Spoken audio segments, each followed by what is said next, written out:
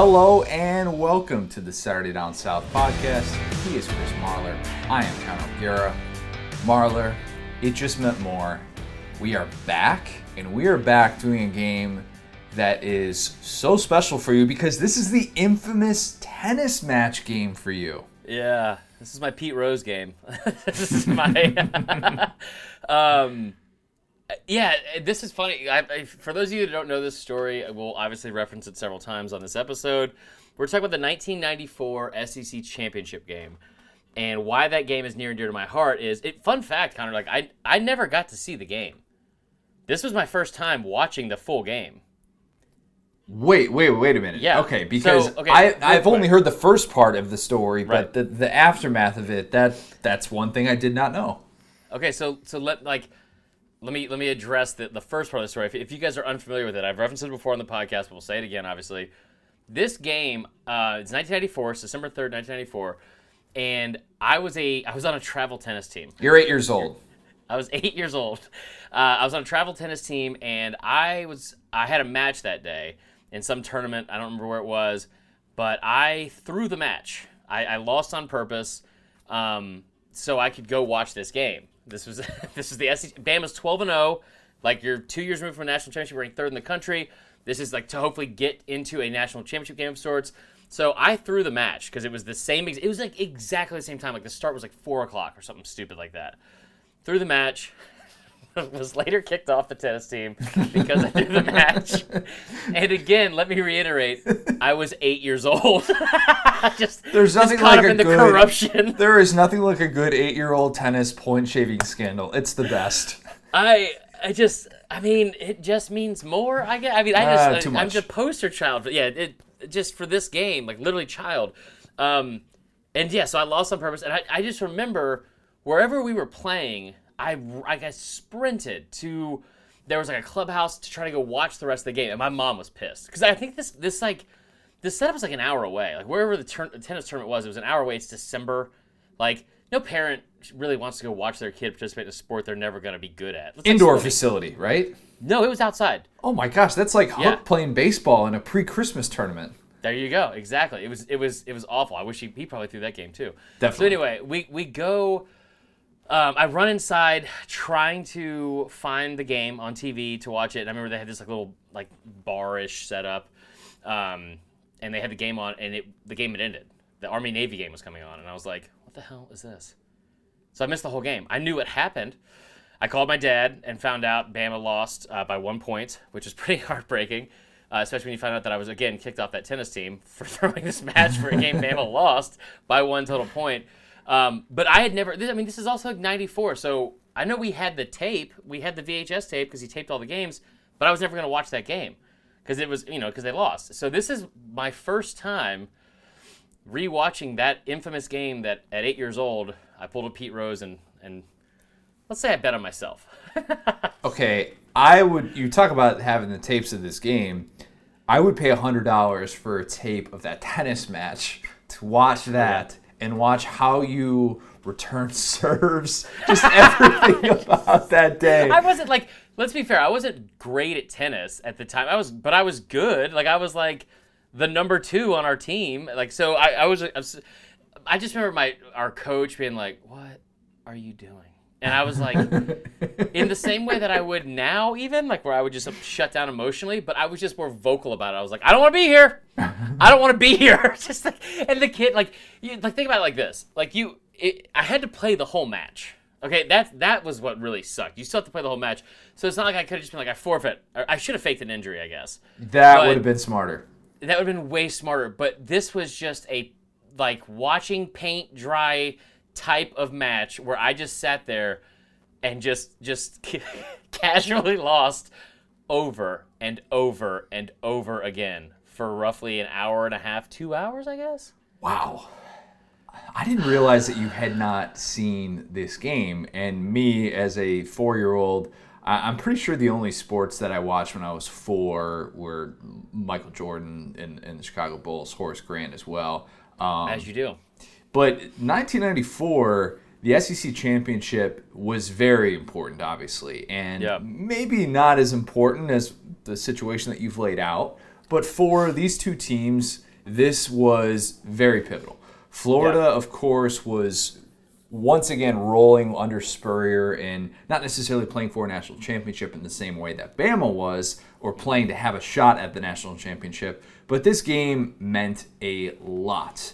And so for Bama fans like yourself, this game is going to be a little bit tough to look back on. Yeah. For Florida fans, this game will bring up some positive memories about the beginning of this era where they were, once they got going after this, dude, Florida was a force to be reckoned with for the next couple of years with Danny Werfel under center at quarterback. So, but just kind of pivotal for a variety of season, ranked number 1 preseason. Which is something I definitely forgot about until there's so many of those in this one. Yeah. A lot of things that we're definitely going to have to circle back to. And, hey, just for fun, we brought on our good friend Chris Doering to talk and recap what was just a massive game for good old CD. Dude, I'm so glad that the text I sent him asking for him to be on wasn't in a text thread. Because after I sent it, I sent it as a joke. I was joking with what I sent, but I honestly, after I reread it, I was like, oh, maybe I was a little bit I went too far with this one. Because I was like, hey, man, just watching this game where you ruined my childhood. Wanted to see if you want to come talk about it for 15 minutes. I'm over it. I'm not bitter at all with that stupid, we'll see how the game unfolds. But there was several moments. I forgot he caught the game-winning touchdown pass. Spoiler alert. CD has not aged since then either. That's no. the amazing thing. He is the same exact human being that he was 26 years ago, or at least it looks like it. So we have that to get to later. We have a lot of stuff, a lot of people to talk about in this game. Before we do all of that, Marler, tell us about our friends at BetOnline. Guys, every single day it seems like there's just some new fascinating way to dabble in degenerateness, okay? And I say that, when I say that, I feel like people hear it in a bad way, like in a negative light. When I say degenerate, it just, I just mean passionate. That's all I mean, okay? And dedicated. What am I talking about today? I'm talking about this. Last time we were on, I told you that you could bet on every state. You could bet on every state for the election. Connor, what if I told you could now bet on certain players on whether or not they were going to get COVID during the restart of the NBA? I definitely didn't think you were going to go there. I thought you were going to say, what if I told you could bet on whether or not Tommy Tuberville is going to win in his state? I'm not going to address that. You didn't want to go there? Okay. All right. I don't think we should go there at all because Nope. No, we're not going to talk about it. I will tell you, it has been funny to watch the Twitter interactions on either side. I'll say it. He's better than Jeff Sessions. I don't like Tommy Tuberville, but he's a better option than that guy. As a football coach or a politician? Both. Okay. just both, yeah. I don't think Tuberville ever tried to date a 14-year-old when he was 34. Anyway, moving on. Here's what we're talking about today. You can literally bet on what players in the NBA restart will get COVID. It's right now. What a hit up time to be alive. BetOnline.ag. What a time to be alive. If you think I'm not going to put some action on some of those guys. Because listen, if you haven't been paying attention to Twitter, it has been hilarious to watch this NBA restart anyway. That one guy tweeting out the other night, this is Kelly Oubre, was like, y'all, I know it sucks, but we're here for a bigger reason. You can order food to the hotel. It's a great thing. And then walk somebody through the step-by-step process of ordering food to the hotel. And then somebody did that and then had to go in quarantine for the next 10 days. Yeah. Because you weren't allowed to pass a certain line. Anyway, make sure you keep up with Twitter to see who is possibly going to catch this stuff. Also, make sure you're keeping up with BetOnline so you know who to bet on and who is going to catch COVID this NBA season. That is all for today. Go to betonline.ag today. Tell them Uncle Chris sent you. Everybody keeps saying, LeBron definitely isn't staying in the same hotel rooms as everyone else. You know why? Because LeBron's staying in my guest room. All right? Spoiler alert. He's there. He's chilling. LeBron, be Connor quiet. putting out just an Airbnb for NBA players is just next level. That is incredible stuff. Got to do what you got to do sometimes, I would put out an Airbnb for Spurrier. Let's talk about the HBC. I know we've done several Spurrier games, so we don't necessarily need to go down the full Spurrier road. But coming into this year, as you mentioned, Florida, number 1 in the country. Already had that loss to Auburn, though, and this is a week removed from the Choke-A-Doke. Yeah. And I thought that we were going to hear this reference on the broadcast a lot. Yeah. And there was an hour and 24-minute replay that was on ESPN Classic back in like 2016 or something. Life. That's what we watched. That's available on YouTube. So it clips out some of this, but it really catches you up on most of this, and it does a really good job at this. Doesn't leave a ton out, but I did not hear one single reference from Keith Jackson to this incredibly important game in this rivalry, and I thought we were going to get a lot of that. Dude, think about this. Think about this too. You had ESPN at this time. I know that because the 94 this season, I remember watching the Bama-Tennessee game on ESPN and the Bama-Georgia game on ESPN, which is also a funny story. ESPN's been around since the mid-'80s, yeah. No, I know, but I'm saying for college football games, we think of ESPN now doing College Game Day, having these huge. It's a much bigger broadcast, I would say, or much bigger reach, and just the way they put everything together. It's what's the word I'm looking for, Connor? Damn it, I don't know. It's a Production. Production is the word. Yes, it's a much bigger production. Thank you. This should be like a game of Jeopardy. You and Allie should play a game where me saying, what's the thing? What's the what do you call it? And then you two try to guess what I'm talking about because she hates that game. You're talking about water? Like you couldn't remember water? It's just everything. Anyway, no. So, but like ESPN didn't have a lot of big games. Jefferson Pilot was in its heyday, but most of the games were on ABC, and this was when they had the regional coverage where you would get ACC, SEC, Big Ten, Pac-12, all that kind of stuff, and just depending on what region you lived in. And it was interesting because I'm almost certain I know that game was on ABC. Yes, for Miami, but I'm assuming that Keith Jackson did that game. Keith Jackson was with ABC. But I'm saying like he did all the big games. So I'm assuming he did that game. Maybe not. Maybe he was at Michigan, Ohio State because it's also the same day. Oh, you're saying that Keith Jackson did the Choke-A-Doke. Yeah, oh. I wasted 2 minutes just trying to reference that one thing. But I'm pretty sure, like, because the Iron Bowl was the week before, also on ABC. I'm assuming he had to have done that game, and it was shocking to me it wasn't brought up at all. Because this team, Florida was really good. I mean, they were a really, really good team that year. But in that game especially, I think it was on this kind of weird extra week where everybody saw that. I think there are probably a few Georgia fans listening to this like, why aren't you guys doing the Choke-A-Doke instead of the SEC championship? That's fair. But at this point, it's still a very successful season for Florida. Spurrier really had the fun and gun, all systems go. And by the way, all-time cool nickname for an offense. That is the easiest thing to recruit for ever. Yeah, you couldn't recruit with that this day and age. Some A-ball would be like, the fun and gun is not okay. All right. I agree. That was like, and it was.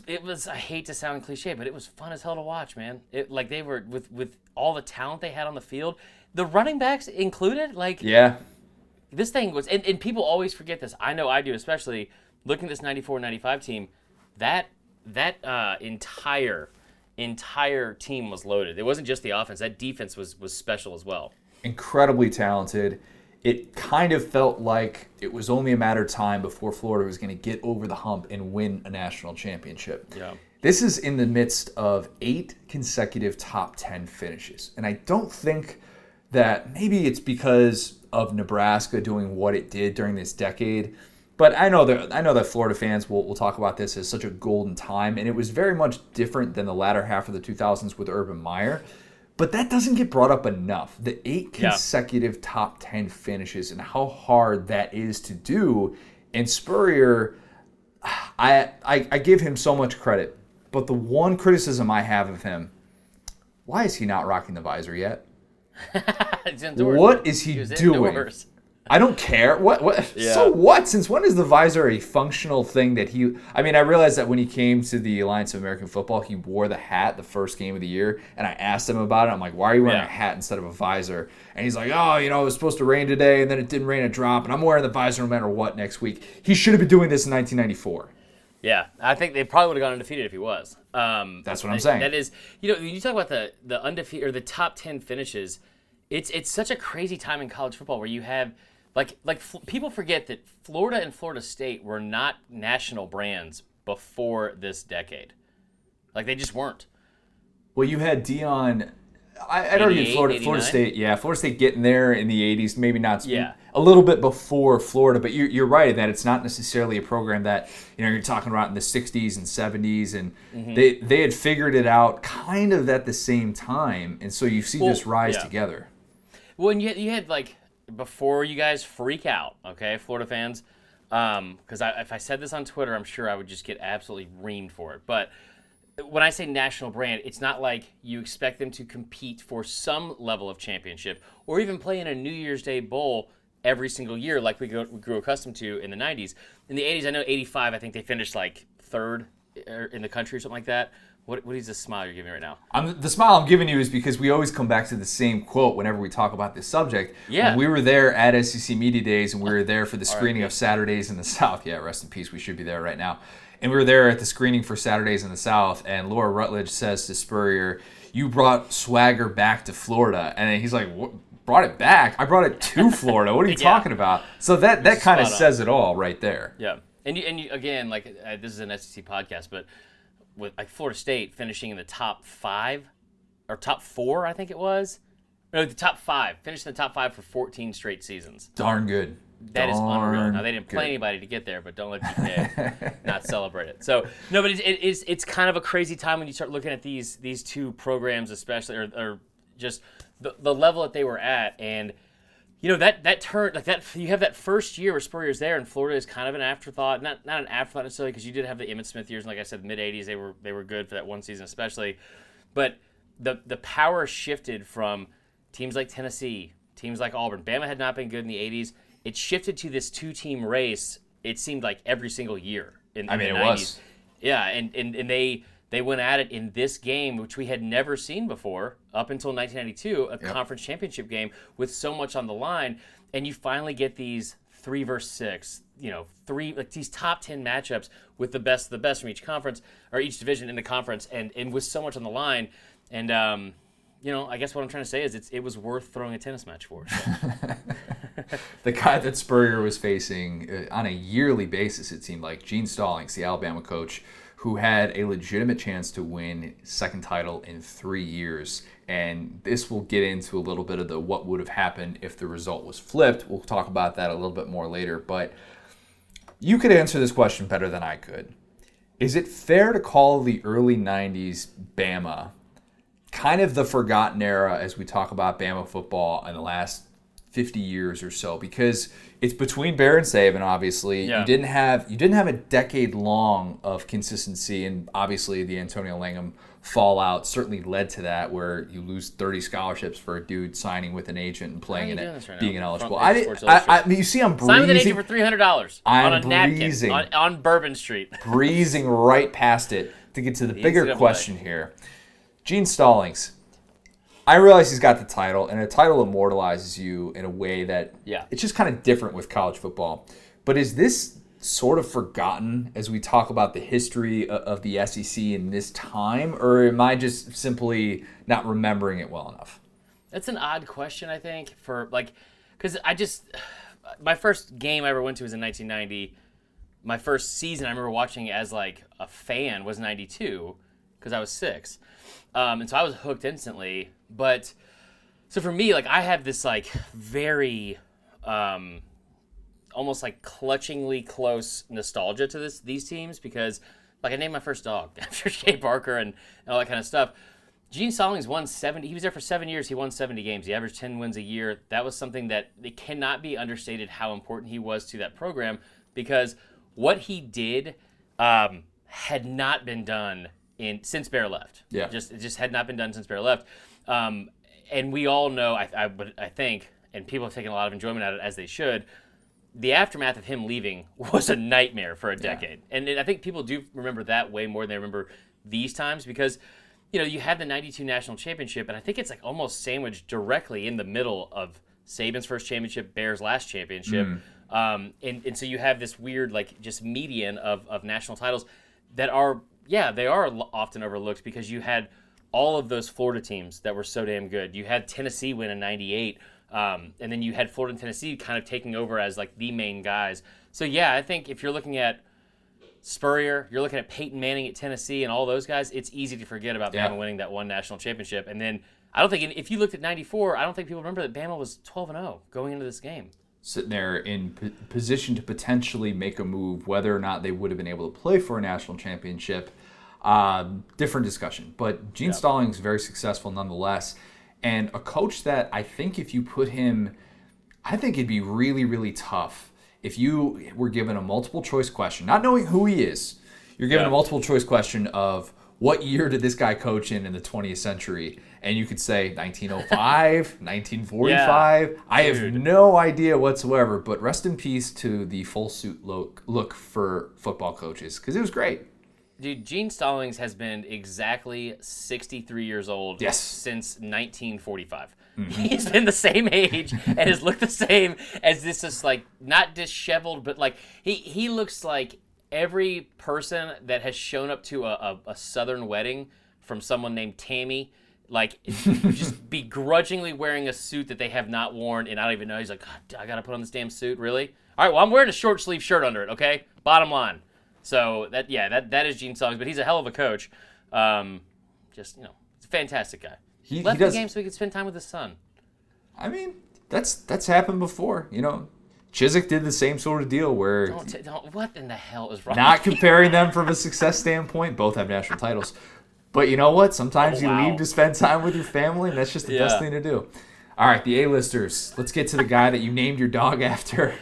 Jay Barker, which, I mean, that name by itself lends itself to naming... It's a dog name. It really is. But you took that to a different level because, obviously, he was the best quarterback of all time.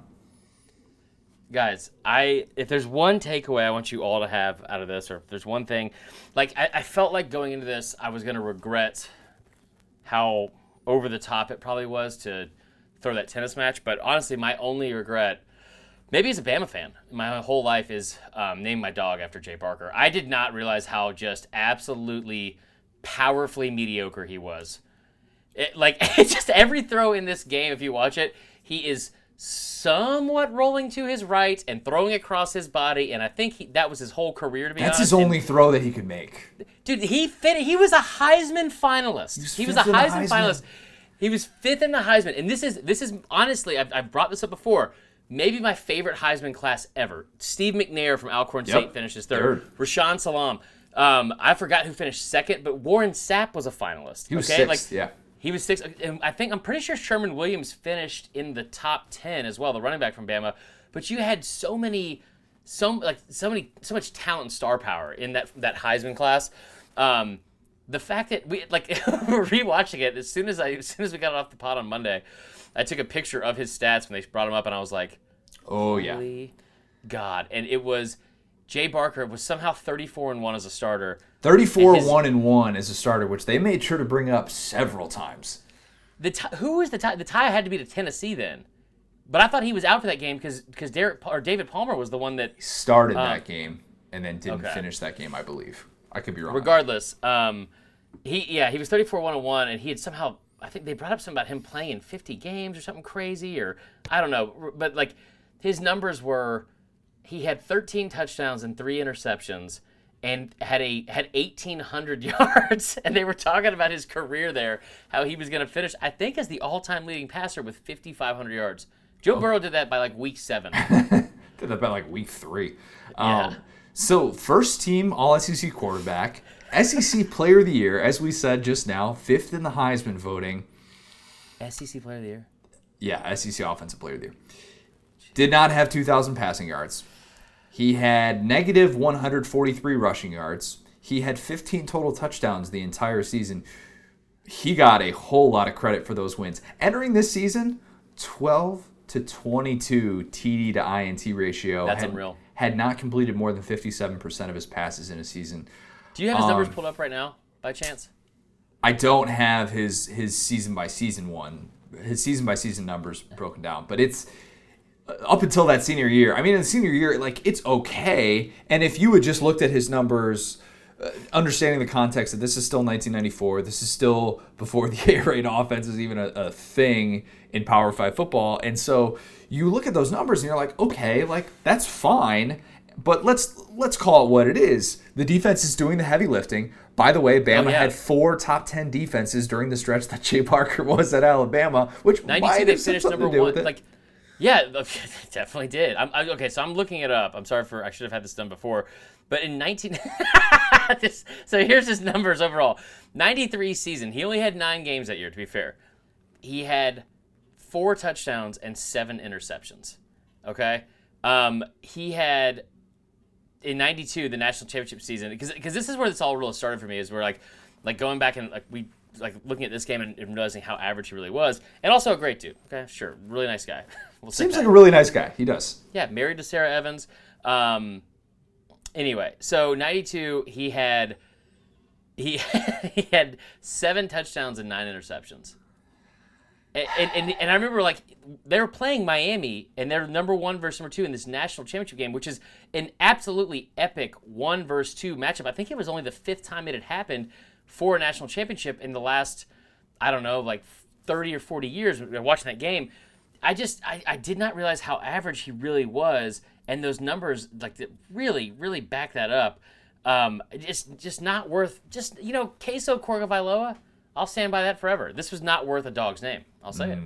Nah, definitely not worth. This goes back to what I've said multiple times, and the one time that I've cursed in this podcast was related to talking about old quarterbacks and how we just had such different standards for them. And even in 1994, which not that long ago, I mean, 26 years ago, yes, but at the same time, we evaluated quarterbacks in a much different way. Keith Jackson praises his mobility for that throw that he makes on the first touchdown. And don't get me wrong, it's a nice play. It's a nice play.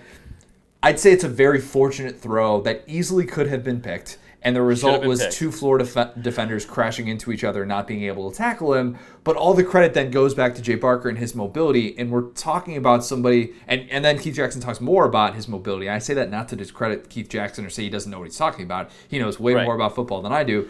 But, like, Jay Barker had negative 143 rushing yards this year. Let's not sit here and pretend like he's a mobile quarterback. That throw is, just spoiler alert again, it's my coldest take of the broadcast. Keith Jackson, he goes, he's got a guy, he's got a man. And then as the ball is completed to a different player, you hear Keith Jackson say the name. He goes, he's got his tight end.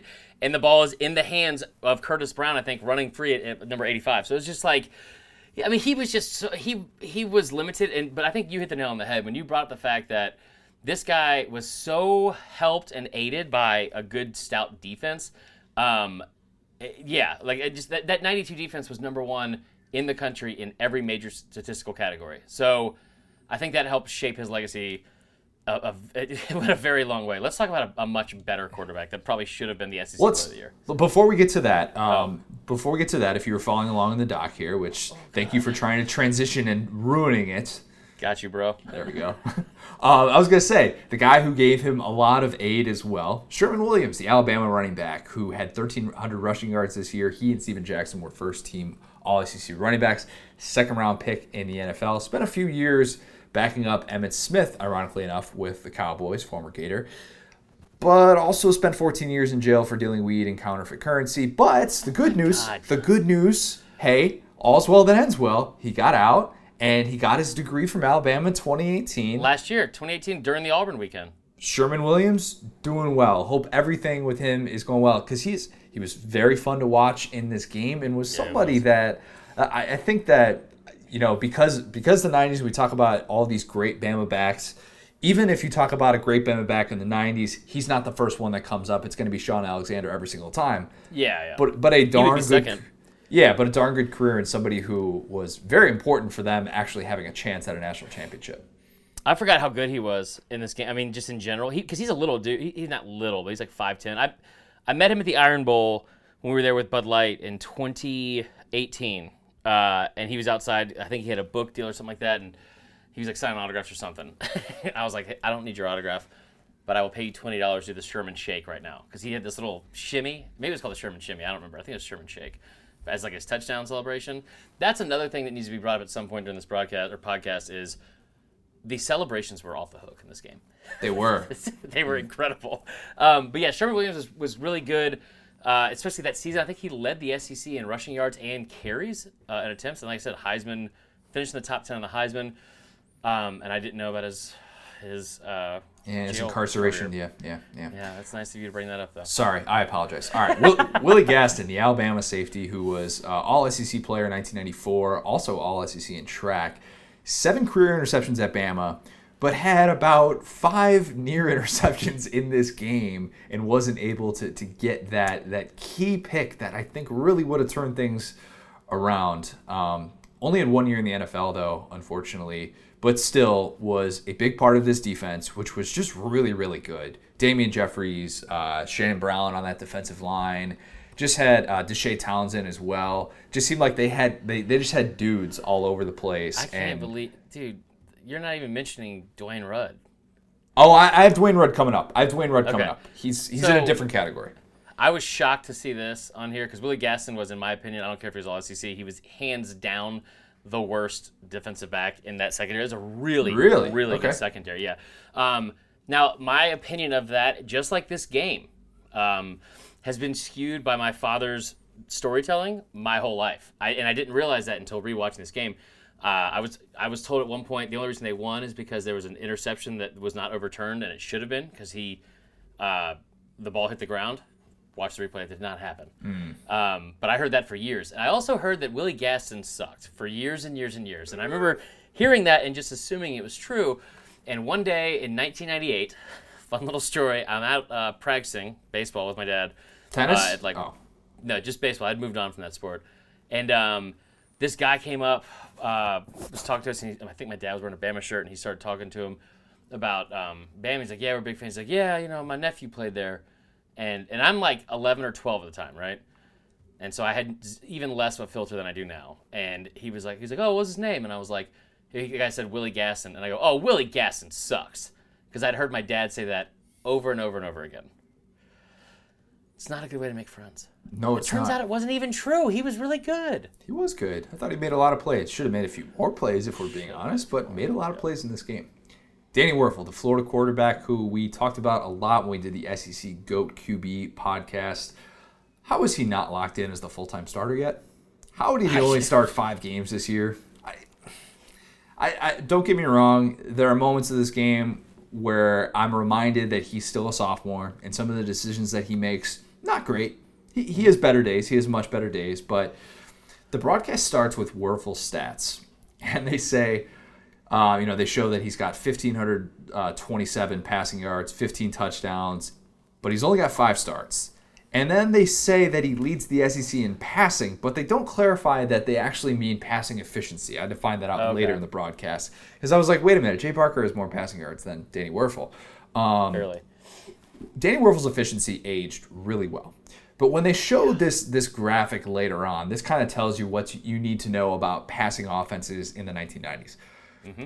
Number 1 in the country in terms of yards per attempt was Kerry Collins, 10.1. Penn State quarterback, really solid. Team was loaded. Team was good. Team was darn good. There will be another reference to Penn State later on. Yeah. Number 2 in that department was Wuerffel, 8.3 yards per attempt. And this is what they were ranked at the time, and then that's also what they finished with at the end of the year. Terry Dean, also Florida quarterback, guy who traded snaps with Danny Wuerffel during points of that 1994 season, 8.3 yards per attempt. At number 4, Jay Barker, who finished the season with 8.8 yards per attempt. Passing efficiency, I don't want to say that it was bad then. It's just gotten so much better. And Wuerffel got better with it. Yeah, agreed. And you look at, we've talked about this before. I think I brought it up we talked about the best teams to never win a national championship, that 95 Florida team. I remember looking at the stats for that.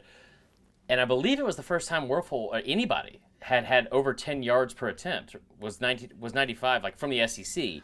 Anybody from the SEC, yes. I think you're right on that.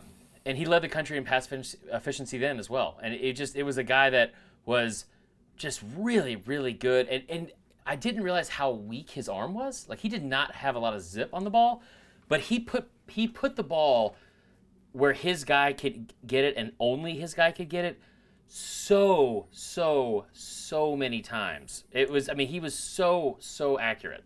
As we talked about with the GOAT podcast that we did for SEC quarterbacks, Wuerffel had his limitations, but Wuerffel could also do things that you're just like, man, that's exactly the throw that you needed to make in that exact Yeah. moment. And I don't care if you don't necessarily have a rocket arm and you can't make this throw. This throw is more important than for what we need at this moment right just now. Right. And not to do the whole like, oh, he won a lot of games, therefore that makes him a good quarterback. As I always say, if somebody's talking about your wins as a quarterback is the first thing that's a positive about you, you're probably not that good of a quarterback. It's just a usual rule. But Wuerffel would do things that won football games and kept drives alive consistently and would keep his composure and make those key throws in the right spot that Florida just always seemed to need. And this game was a great example of that, especially with what happened down the stretch. Another thing that we will get to later. One of the guys he was throwing to, or was hoping to throw to more in this game, Jack Jackson, the Florida receiver, who I had forgotten that he was the leading receiver on this team. But on the first... Favorite Florida receiver of all time. No offense to CD. Really? Hands down my favorite. Jack Jackson, if there was ever, like, if we were playing pickup, backyard football or whatever, I always want to be Jack Jackson. Jack Jackson, the name was cool. It was cool. He was, like, I think he was number 1, right? Or was he number 5? Oh. I think he was number 1. No, I'm blanking because he was only out there for the one play. And I'm trying to... No, but don't get a he was photograph so memory. good, and he was like, on a team loaded with talent, especially on offense and especially at receiver, he was the guy. I think you said this thing earlier about Stallings' time at Bama is the most overlooked. I think he's the most forgotten about elite Florida receiver and maybe SEC receiver ever. That team was so loaded with young receiver talent, and here Jack Jackson was as the senior on that group, and you know he has the play where the first series of the game he's trying to stretch for the first down and he dislocates his shoulder and he's out. And there's this moment of like, oh crap, Florida's all of a sudden without their leading receiver. Who are they going to turn to? Oh, they have a million other guys, and this essentially ushered in the new era of Florida receivers where you have Riedel Anthony, you have obviously Jacquez Green, you have Ike Hilliard, some guy named Doring, I think, was pretty good too. Like, this team was just loaded with these young guys who Jack Jackson was, I don't want to say that he was easy to replace because that's unfair to what he did this year, but Florida was just set up so well, and the reason that Florida was able to win this game and not necessarily panic after he got injured was because of all this young depth and talent behind him. Yeah. Ellis Johnson, Kevin Carter, Florida defensive lineman who I group in the same category for a couple reasons. Both were first-team All-SEC picks. Both were all over the place and basically took everything Jay Barker owns. Both were top 15 picks. People forget that was also a top 20 defense, too. As much as we talk about the fun and gun. Following your top 10 or top 5 the following year. Yeah, very, very good, very stout defense as well. Carter spent 14 years in the NFL, and Ellis had a decade. I feel like Carter and Fred Taylor were both playing in the NFL 3 years ago. Yeah, so I remember when I first moved to Atlanta, and one of my first Houston's regulars, Christina Fitzpatrick, who used to be on this show, and I can't even remember the name of it now. It used to come on like Fox Sports South. And it was her, him, and then James Bates, the old linebacker from Florida. They all did. And I forgot what the name of it was, but I did not enjoy Kevin Carter because I didn't know who he was or his background. It just always seemed like, I don't know, it's just me being a fan disagreeing with everything he said. And I remember going to look up his career, and I was like, oh my God. Kevin Carter's like I don't even want to say poor man's, but he's like just a slightly lesser version than Reggie White, like in college. He had just a ridiculous college career. And then, like you said, the longevity as well in the NFL. Very, very impressive to see how long he lasted in the NFL. It was really good on this day. It felt like if you weren't going to account for him off the edge, Jay Barker was going down every single time. Every time. Breakout performers, Deshae Townsend, the Alabama corner who was a freshman at this time, eventually became a 3-time All-SEC selection, played for 13 years in the NFL, won a couple Super Bowls with the Steelers, now actually the secondary coach for the Bears. Deshae Townsend, I'm guessing you had some very, very happy memories of. I love Deshae Townsend. He stayed there all 4 years. He was an All-American by his senior year.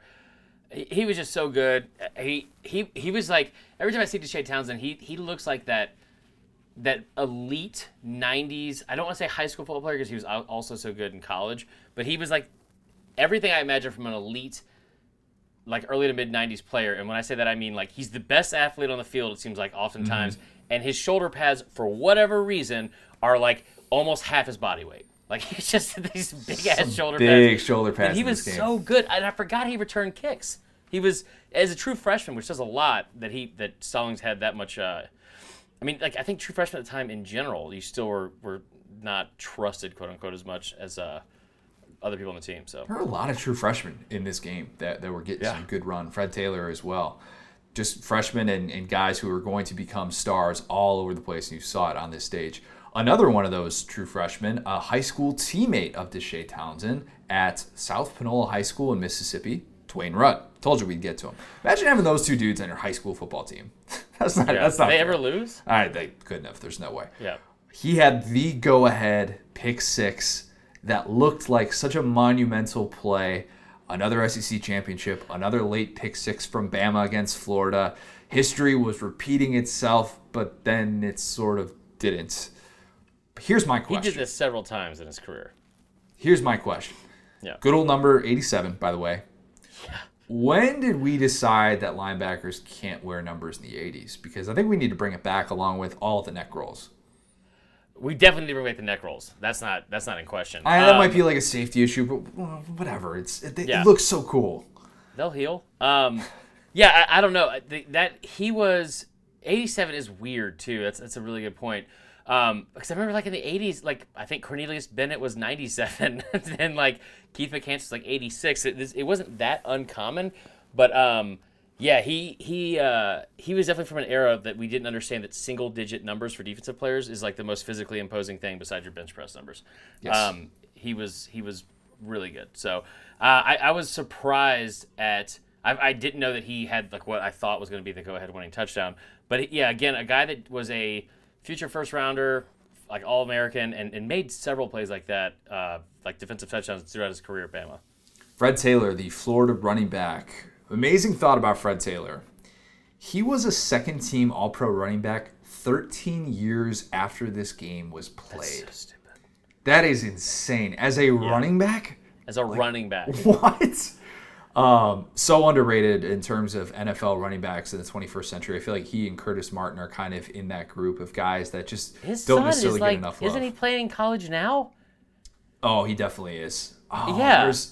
I feel like I know we've had that headline. I know we've had that headline on SDS. Yeah. I feel like you might have to look that up. All right, I'm drawing a blank on that. At this time, leading rusher on this team, but didn't really fully break out until 1996. True freshman who wasn't even supposed to start. Kelvin. I'm an idiot. Yeah. Kelvin. Where's Kelvin at? He was drafted. Is this right? Hold up. It says Kelvin Taylor was a running back who played at Florida and was drafted in 2016. Did they pull a Griffey and just both play in the NFL at the same time? Like, wait a minute. Was Kelvin Taylor the one who Oh, wait a minute. Was Kelvin Taylor the one who, if you recall, I'm pretty sure McElwain freaked out on him on the sideline back in 2015. Like, he lost his mind. If you do, like, Kelvin Taylor GIF, okay, that's why I'm drawing a blank. Okay, all right. We knew we'd know from somewhere. Glad we got that figured out. Yeah. By the way, McElwain in that GIF is terrifying. Very, very scary. He's awful. He wasn't supposed to start in this game, but Elijah Williams was banged up, and Fred Taylor ends up having a solid game. Not necessarily the best game of his career or anything like that. No big-time breakaway runs, but had that key fourth down conversion late that gets a little bit lost in the shuffle with that go-ahead drive that Florida had. All right, there's a lot of Florida receivers we're going to talk about here. Riedel Anthony, the also just a freshman at the time, and stepped into a number one role when Jackson went down. They say on the broadcast, this is an amazing call. They say on the broadcast that he's going to be the next great Florida receiver, and like 2 plays later, he makes this diving catch, and then immediately he takes his helmet off, and it's like, whoa, touchdown. This dude has arrived. He's being Ridiculous. blanketed by T.P. Johnson, and number 10, Bama for Bama, Tommy Johnson, who had literally the last game they played against Auburn, had the biggest play on 4th and 10 to break up a pass from Patrick Nix. Like, incredible cornerback. Blanketed. And Warfel just puts this perfect... I mean, I'd never seen quarterbacks put a fade on the outside shoulder before Danny Werfel, and he Yeah. did it just perfectly. So he throws this touchdown, and then this true freshman kid, first thing he does is get up, rip his helmet off, and point to the stands, and I was like, let's Awesome. go. Like, good Awesome. for you.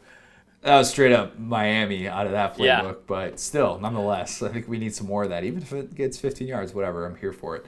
I'll be honest, though. I get him and Jacquez Green mixed up all the time. Both were smaller Different guys. numbers. Both were All-Americans. Both got drafted high by the Bucks.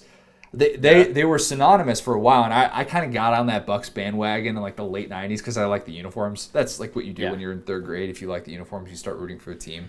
If Nothing you like a good old burgundy and bronze combination, Connor. no, 70s living room. no way. All right, the Bucks uniforms with Tony Dungy and John Gruden, those uniforms were solid. There's a reason they Yeah. came back to them. And by the way, I may or may not have purchased a certain thing a certain clothing item that is old Tampa Bay Bucks, like the orange Yeah. Steve Young way back look. It's a mask. I got a mask. Steve though. Spurrier. Yeah, Spurrier too, but Yeah. I guess that works. If you actually can- go to Anthony's Twitter account, you see who's the next recommended follow is Jacquez Green. Jacquez Green comments on a lot of my tweets, but does not follow me. I respect But that. anyway, he's number. Yeah, it's probably the best thing to do. He's number 5. Jack Jackson was number 1. Oh, that's what it was. Okay, good call on that. But also, like you said, they were smaller guys. I thought Anthony was it? He was taller and lankier. Jackson was like 5'11". small. I think they're Really? both. I don't think either of them are 6 feet. Okay. Correct me if I'm wrong on that. I don't think We're not either of getting them into are. dating apps soon, guys. They were definitely listed as 6 feet probably throughout most of their career, and then it's like, are they really 6 feet? Yeah. All right, CD, a guy who was definitely 6 feet. Chris Doering, as great as he was, he's a legend of the game in many ways. Fourth leading receiver on this team because you had so much talent with Anthony, Jack Jackson, Aubrey Hill actually also had more receiving yards. And he was shown a lot early in this game. And I don't think he had a catch until the fourth quarter. Correct me if I'm wrong on that. But I'm They pretty set sure. up a trick play with Riedel Anthony that they used to CD. And listen, I love CD. But I tell you what, man, I saw it coming. CD. I'll just say it. He's flinching. He's all excited to get that pass. What a dime. What a dime. It was the he trick play. He put a nice throw on that. The trick play where Werfel throws what looks like, maybe it's a tiny bit of a bubble screen or something like that. Right. But CD takes 3 steps back. And keep in mind, this is late in the fourth quarter, trailing by 6. You need a touchdown. And, of course, Spurrier pulls out the bag of tricks, and he decides, you know what, we're going to take our walk-on receiver, converted quarterback, CD, and we're going to let him throw a pass. That's what we're going to let him do. Calm, cool, and collected. CD just drops back, 20-yard dime right to Aubrey Hill, and then, of course, it sets up his game-winning touchdown. Beautiful ball. Really, really nice ball. You see some bad balls on those, like receiver passes or running back passes. Yeah. That was a perfect spiral. He had done that a Spiral, million times. led the receiver, put it where only his receiver could get it. It was nice. It was nice. It was whatever. All right. That's what I texted him about. I was like, I don't know. We want to see if we can record an interview with some guy who had a BS trick play to beat my favorite team. But yeah, well, let's talk to him about it. Let's talk to him about it. Let's go to our interview with our good friend Chris Doering. We're now excited to be joined by our good friend. It is Chris Doering. CD, let's get right into it. Today we are talking 1994 SEC Championship, a game that is very near and dear to your heart. You and Danny Werfel, of course, are boys, so I got to ask this. You have the 20-yard dime to set up your go-ahead touchdown. You had 3 completions in your college career, but I have to imagine that one was pretty special. I set the over-under of times that you've brought up that play to Werfel at 26, one for every year since it happened. Is it over or under that? You got. I would say over probably. I mean, you know, when you can go. Danny used to try to claim that his hands were better than mine, and we'd often have contests to prove that. But I would say that my passer rating and completion percentage is way better than his is. So I know I don't qualify with the minimum number of attempts, but it is something that I loved.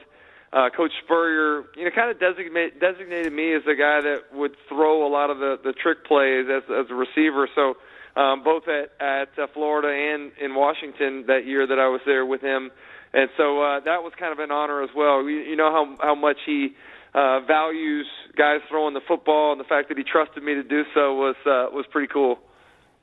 You average like 17 yards per attempt in your career. It's insane. Yeah, I mean, that number that'll never be touched in Florida history. All right, couple things I got to tell you. First of all, I walked into Coach Spurrier's office this was actually around signing day, and we were doing coverage over there for the SEC Network, so we had a little break. I went by to see him, and I walk in, he's like, Chris, hey, I was just looking at this box score. Pulls out a box score from 1994, the SEC Championship game in Atlanta. He goes, Chris, you threw for more yards than you received that day? And I was like, first of all, I don't know if that's something I should be proud of or not, but secondly, the fact that he was reviewing the box score from the 94 game I thought was pretty funny. It just happened to bring that up. So that was funny. And the other thing, we talk about that yards per completion. Like if you go back and look, I threw a touchdown to Terry Dean against Vanderbilt in the Swamp. It was a reverse, so I was out on the left. I take a couple steps forward, and I come back, and the running back is bringing the ball to me, and he pitches it to me. Like, all of these trick plays we run so many different times in practice. And with Coach, they're all live. They're all, going to be called at some point in time, but we've run them meticulously. Everything's perfect. So this one against Vanderbilt, they pitch it to me. We somehow mess up the handoff. The ball's bouncing. I'm running away from the line of scrimmage. It bounces like 2 or 3 times and then takes a perfect big hop right back up into my hands. And it actually worked out better because it was a screen back to the quarterback. All of the defense was over chasing me. I flipped it out to Terry across the field, and he ended up running in for about a 40-yard touchdown. So that definitely skewed my completion average there.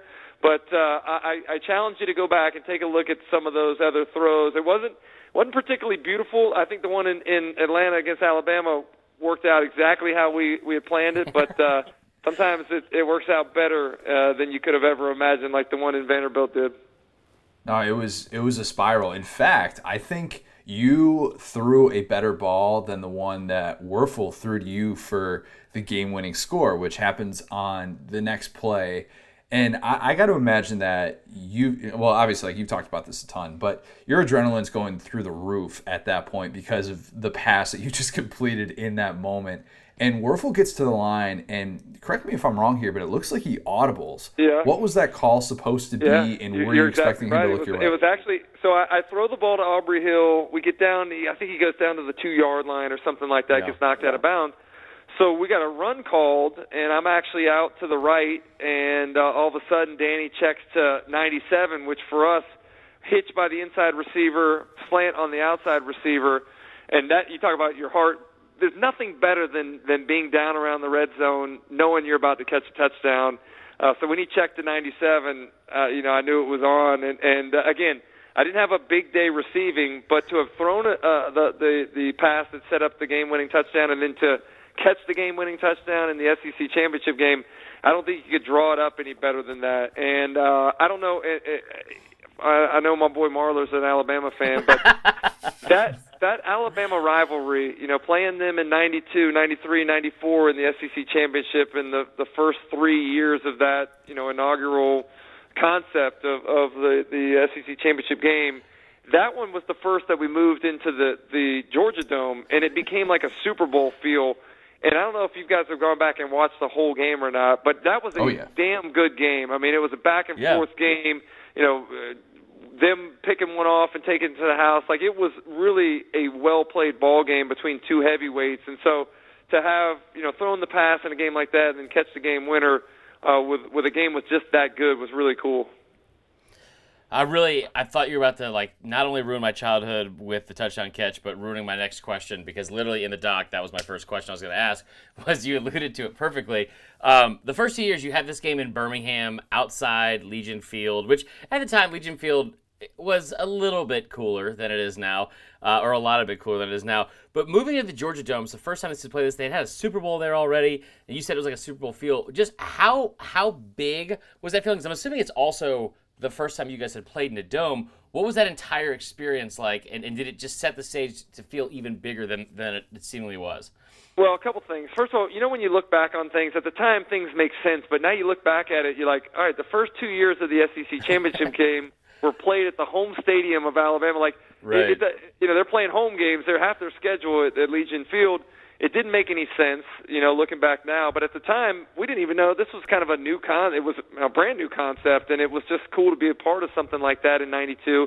And let me tell you this: in Birmingham in early December, that was the coldest game. I've played in Green Bay. I've played in Kansas City. I've played all over. That was the coldest game I've ever been associated with in my entire life. And I was a redshirt freshman.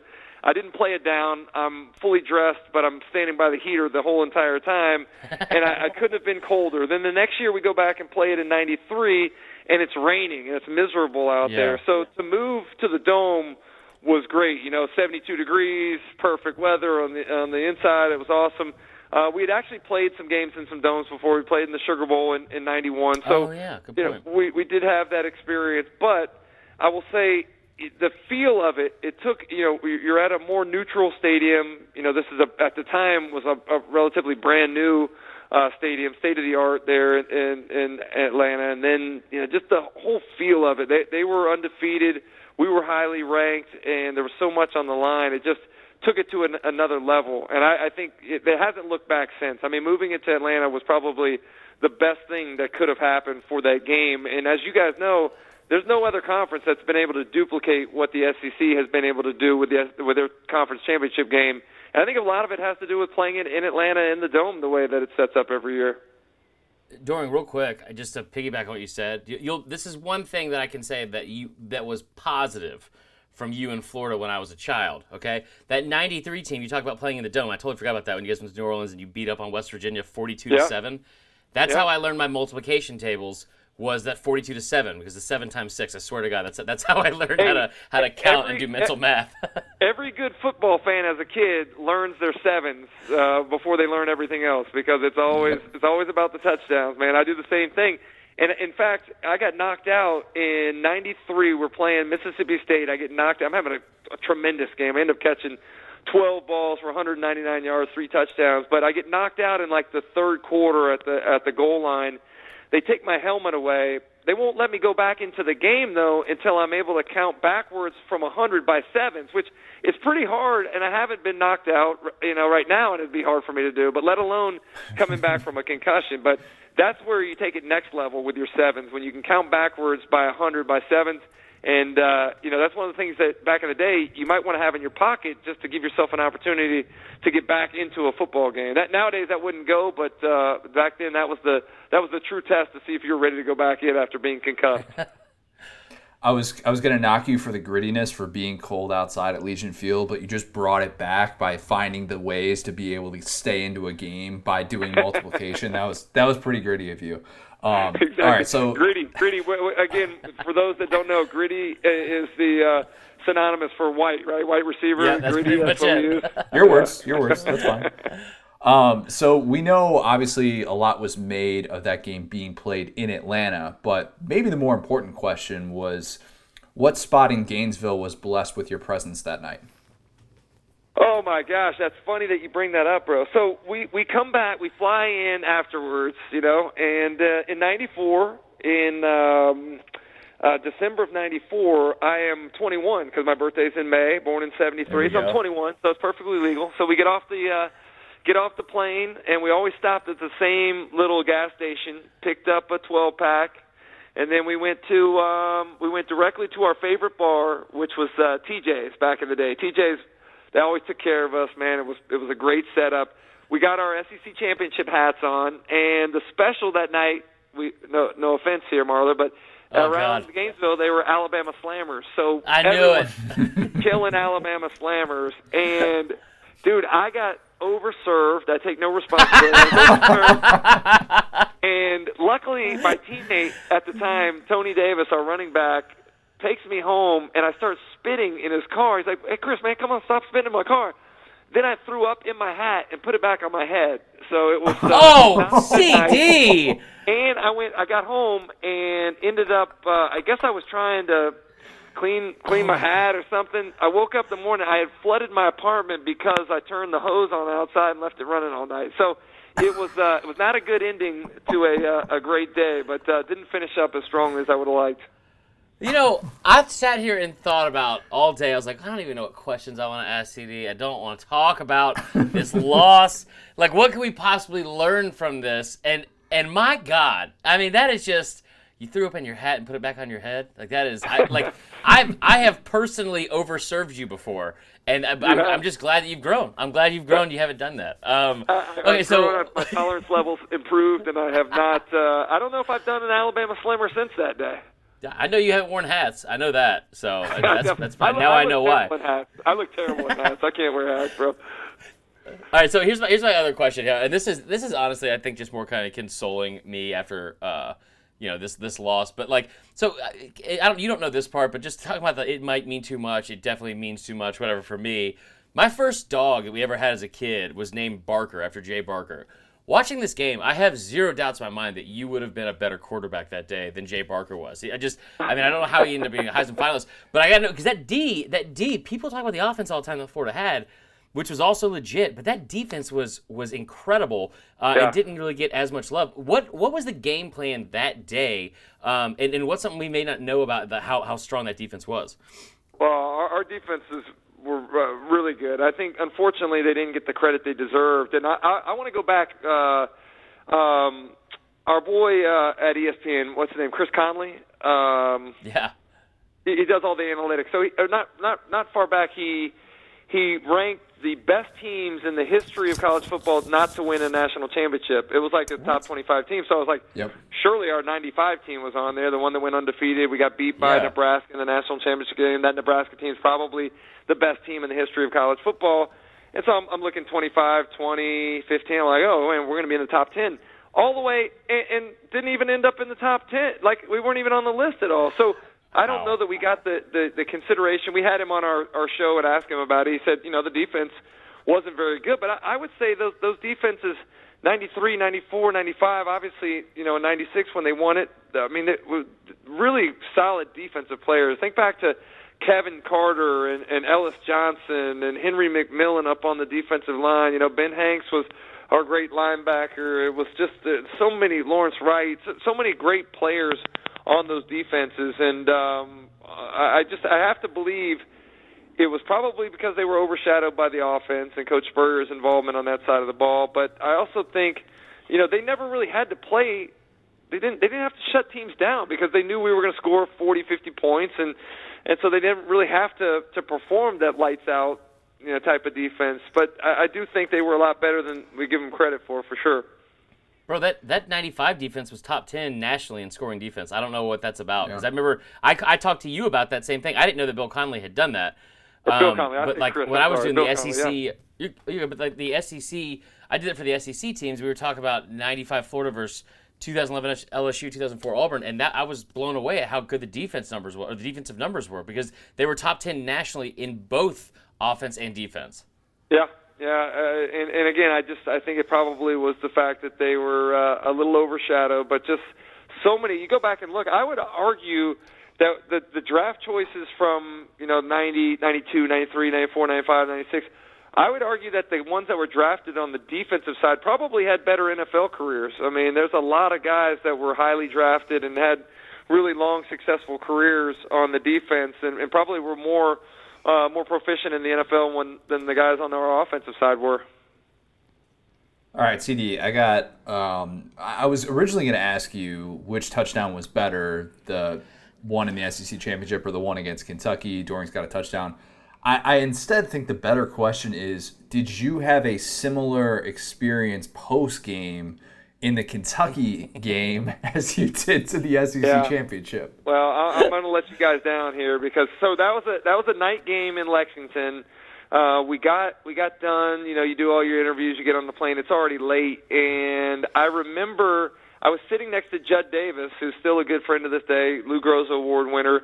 We didn't have cell phones then. He let me borrow his dad's credit card to use the phone. You remember how you used to have phones on the back of the airplane? Airphone. Yeah, let me use that. I called my girlfriend and ended up, arriving back in town late and went directly to her house. In fact, I'm still, I still get. There's one guy that I played golf with in a golf tournament up in Atlanta a long time back, and he still rides me for not going out after that game. I went home and shut it down early, so I did not. I think I wanted to watch the replay. You know, they used to show the replay on Sun Sports at like 11 o'clock or something. When I got home, I wanted to watch the replay and catch the end of that. So I don't have a great story, at least not one that's quite as eventful as the post-94 SEC championship game.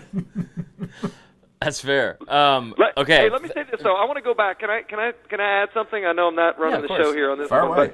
but in that 94 game, you know, I want to speak to just how great a coach that Coach Spurrier is and how unafraid he is. So I challenge you guys to go back and watch that last drive. I believe it was it Rudd that intercepted the pass and went back for the touchdown from Alabama? Yes. So Dwayne Rudd takes it back. They win the game. They're up right now. There's about probably 7 minutes to go. They're leading at that point in time. And Coach Spurrier, we have a number of trick plays. We go in that series alone. We faked an injury to Danny Warfel, and we had this. Wait. Hold on, is that real? Hold on. CD, you just broke news here because Keith Jackson on the broadcast, they're saying, at first they said it was a fake injury, and then they show the replay where Werfel is getting lit up, and he gets his ankle twisted, and they're like, oh, that's not a hoax at all. He wasn't, he's definitely hurt. You're telling us that he was definitely hurt on that, or that he wasn't hurt and that it was a fake injury. No, that was the plan. That was acting master thespian. Danny's a great actor, man. That was the whole plan. He limps off the field. We bring in Eric Kresser, who's our third string. Oh, we know, yeah. And you know, the plan was that nobody would think that Eric Kresser was going to come in and throw the ball. Eric had the strongest arm on the team, and we throw a go route down the sideline, which of course we hit. You know, it's exactly the way Coach Spurrier planned it. So, and then we go Emory and Henry, and you remember the Emory and Henry formation where it's a center, two guards. The tackle is split out wide with the tight end on both sides, and then a receiver behind him. And it's just a number count. If they don't put the right numbers up in the box, then you're throwing it out wide, and you got blockers. Or excuse me, if they don't put enough numbers in the box, you're running the ball. And if they don't, align enough people outside, then you have the numbers advantage outside. You throw it out there. And so, we ran that, I think, one or two times. Riedel had a big catch. And that's what ultimately set up the double pass, too, because it was a little bit of a similar kind of look. It wasn't the same formation, but, I take a step forward. I come back. Danny laterals it to me with a pass out that resembles the Emory and Henry kind of screen, and everybody runs up and bites on that, and Aubrey Hill, sneaks in behind. So we probably ran 3 or 4 trick plays, what people would consider trick plays, in that series alone. And really, for Coach Spurrier, those aren't trick plays. Those are normal plays. He's not afraid, and that's ultimately what won the game for us, which I thought was pretty cool. I'm so amazed right now because that's awesome. Later on in this episode, we're gonna sound like idiots. Yeah, well, you are not like. Yeah, I am. Because we have a segment in this part where it says, "What's the coldest take from the broadcast?" And Connor's was like them announcing this, and it was like I think they said on the broadcast, it was like, I think that was a hoax, and he's like, that was no hoax, or that was a hoax, whatever. It was good stuff. I will say, I'm gonna apologize to you because I know that I don't want to say a hate-filled text message asking you to come on the podcast, but I don't want to not say a hate-filled text because it was, to me, like I told this to Connor earlier today. I missed this game because of that damn tennis match, and I remember I had to hear about it from my dad, who did not want to talk about Bama losing and the undefeated season being over, and so everything, of course, was skewed in he's like, there was a BS call on an interception. And they ran a bunch of trick plays. So my entire life, I thought that you ran a bunch of trick plays, and now I know. So, we did run a bunch of trick plays. Yeah, we ran some trick plays, but those are core plays. But I'll say this: let's reveal a little behind the scenes. You are, and you told me this. I think the first time I ever met you was at the Omni Hotel, and Marler's dressed as a referee, serving drinks from a remote bar over during the basketball tournament or whatever was going on, volleyball tournament. That's what I was there for. Yeah, so he tells me that he's an Alabama fan and he hates me for what happened back in '94. To me, that's the greatest compliment you can ever get. When an opposing fan tells you how much they hate you, that means you did something traumatic to them in their life. And so I am glad that I had some contribution to some trauma in your life, brother. It makes me happy to no end. I appreciate it too. I'm gonna have to send you an invoice for some of my therapy charges, but it's fine. We'll get through it. Okay, so I got two questions for you real quick, and one is, if there's one person I know, and I love that you guys have a good relationship and you guys are boys, but if there's one person I know that also loves giving people traumatic moments, it's Danny Kanell. That 94 season, not to be on a sour note here, not the best time against Florida State. Not the best record. They had the end of the season, regular season game we're not going to talk about, in the Sugar Bowl. How much has Danny Kanell brought that up to you over the years? Well, yeah, Danny's brought that up a good bit. I mean, the great part about it, though, Danny and I are the same year, and the 95 season was our last game against one another, and you're only as good as your last game. You know, Marley, it doesn't matter. All the other stuff doesn't matter. We beat him there in the swamp, my senior night. It was a memorable one. But, you know, the cool thing for Danny and I, you hate one another. I hate all the Florida State guys. And then we go to the Senior Bowl and end up playing together. He's my quarterback there. He throws me a touchdown in the game, you know, Seminole to a Gator, and we actually became really good friends that week.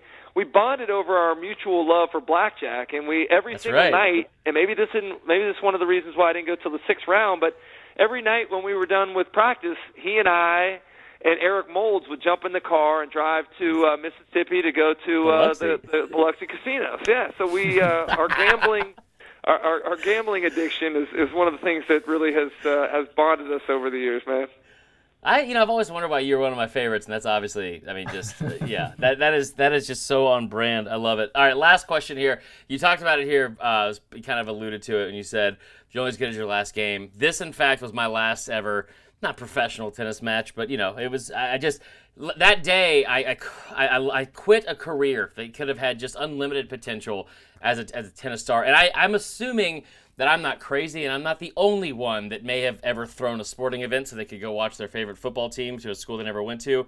What advice do you have for the youth of America that may have also thrown a match at the age of 8 so they could watch a football game? What do you got? Yeah. Now, first of all, I think you are the only one. I don't know, the idea of losing a match on a game, any sort of competition on purpose, never, that makes my skin crawl right now as you talk about that. Yeah. So as much as I loved the Gators as a kid, I couldn't imagine not winning a game, not trying to win a game. So, that makes me actually question you as a person a little bit, but I see, that's the difference between me and you. I actually went on to play the game, and you just talked about it, you know? So wow. You lack the competitiveness that you need to play at a high level. College baseball, but that's fine. That's okay. It's all good. See, where was it again?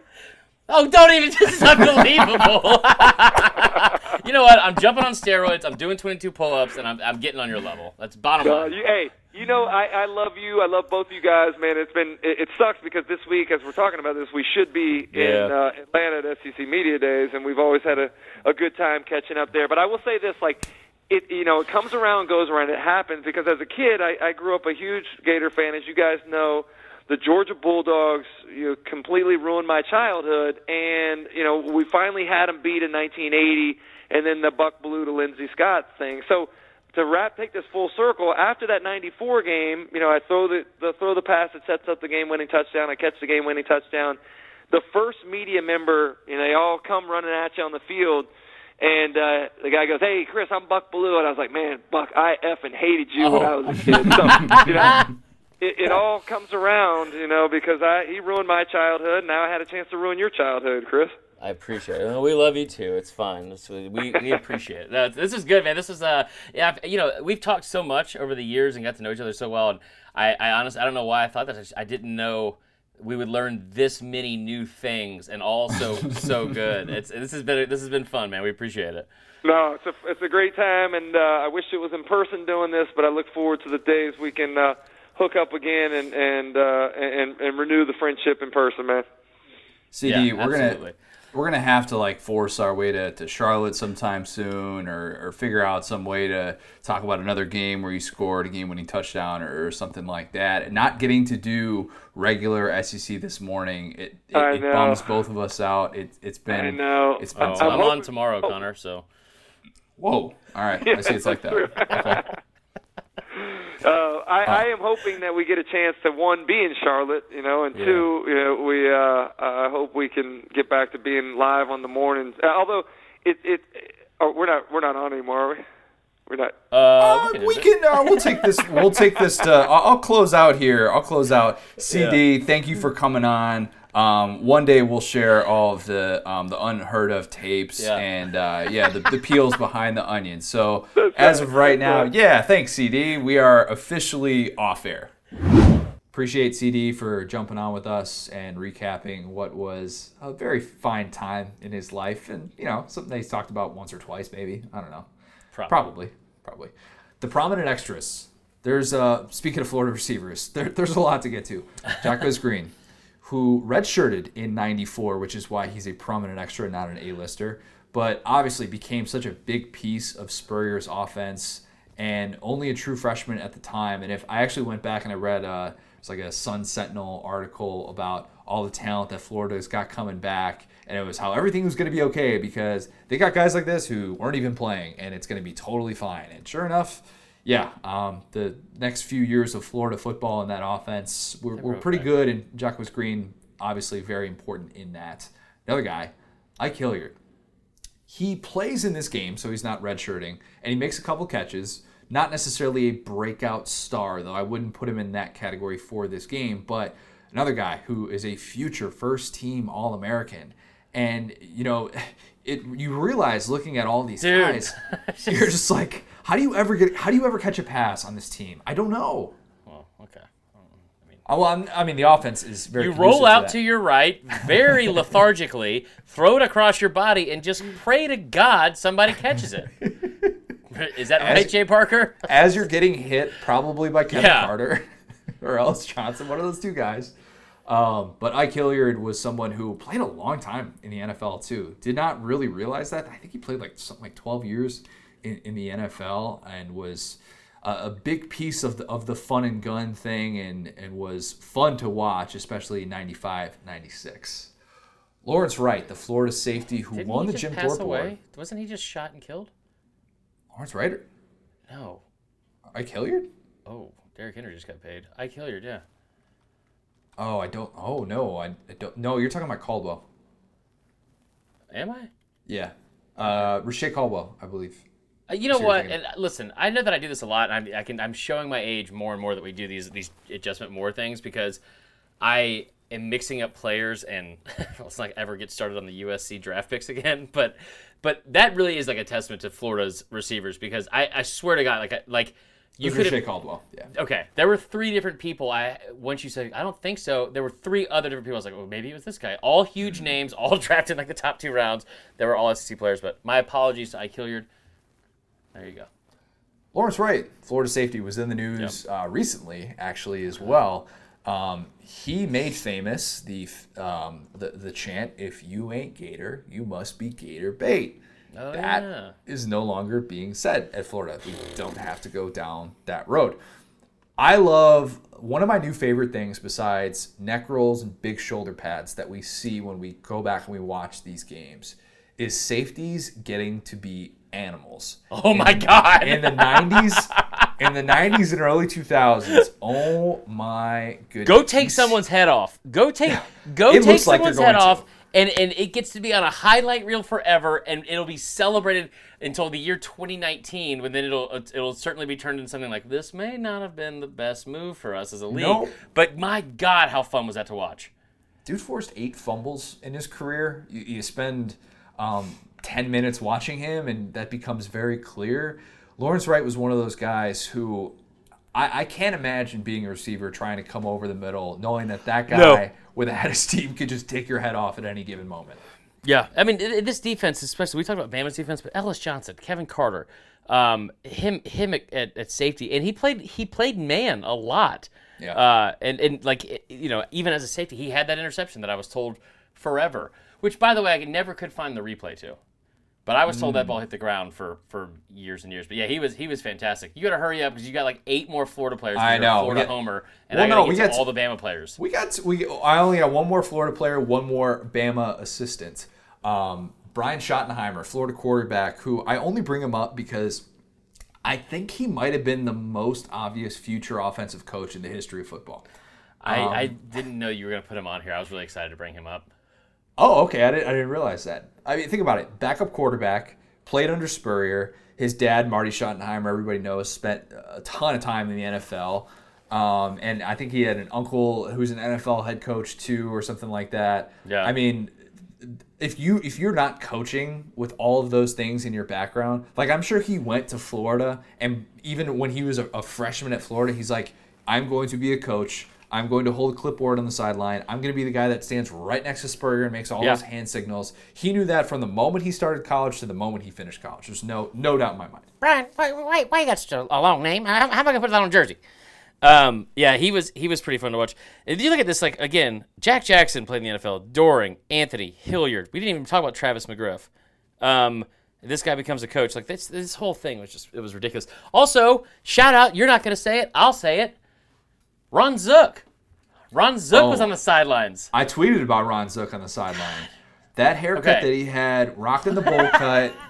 I didn't know that Ron Zook had a glow up when he got into his 50s, but he definitely did. Definitely He's did. like a divorced dude living in Sarasota. He definitely had a glow up and started shopping.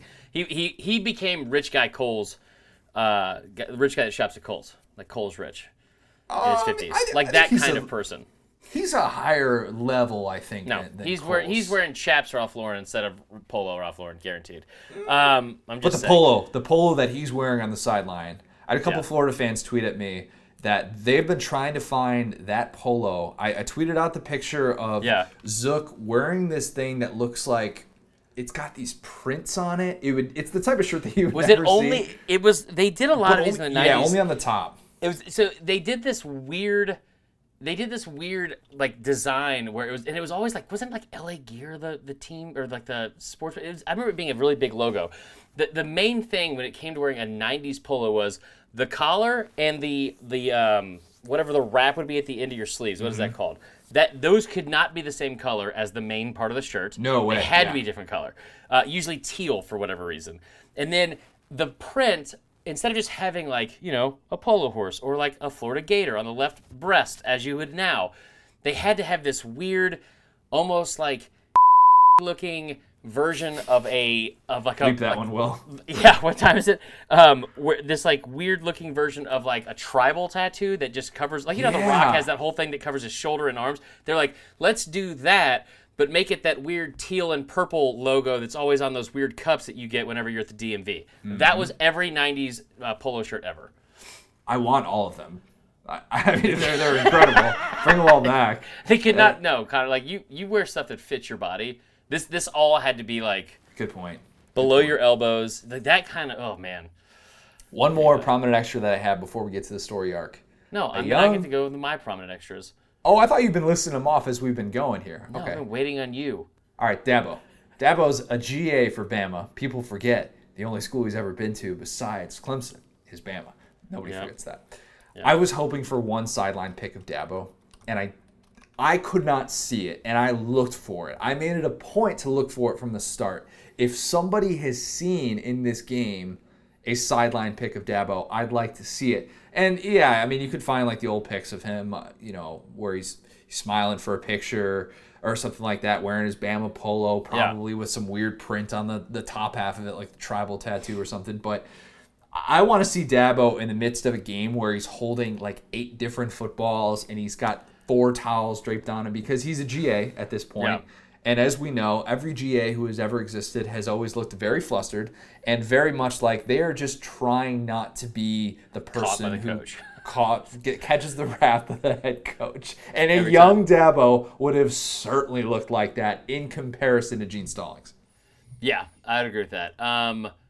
Okay, here's your prominent extras that I was going to include, but you decided not to because you're the worst. I included you're a so Florida many fan. on here. You included none from Bama. I included Dabo for prominent extras. That was it. I had one there. Oh yeah, because I had more for. I had 2 for the breakout performers, a few of the A-listers. All right, go ahead. Okay, clean it up. Here's a. I mean, the maybe the best receiving core in the history of Bama football before this season. Marcel West, Curtis Brown, Todrick Malone. Love those guys. Really good D-line. We're not going to get into all the defensive players. Mike DuBose was on the sideline for this game, I'm pretty sure. He was not the defensive coordinator, I don't think.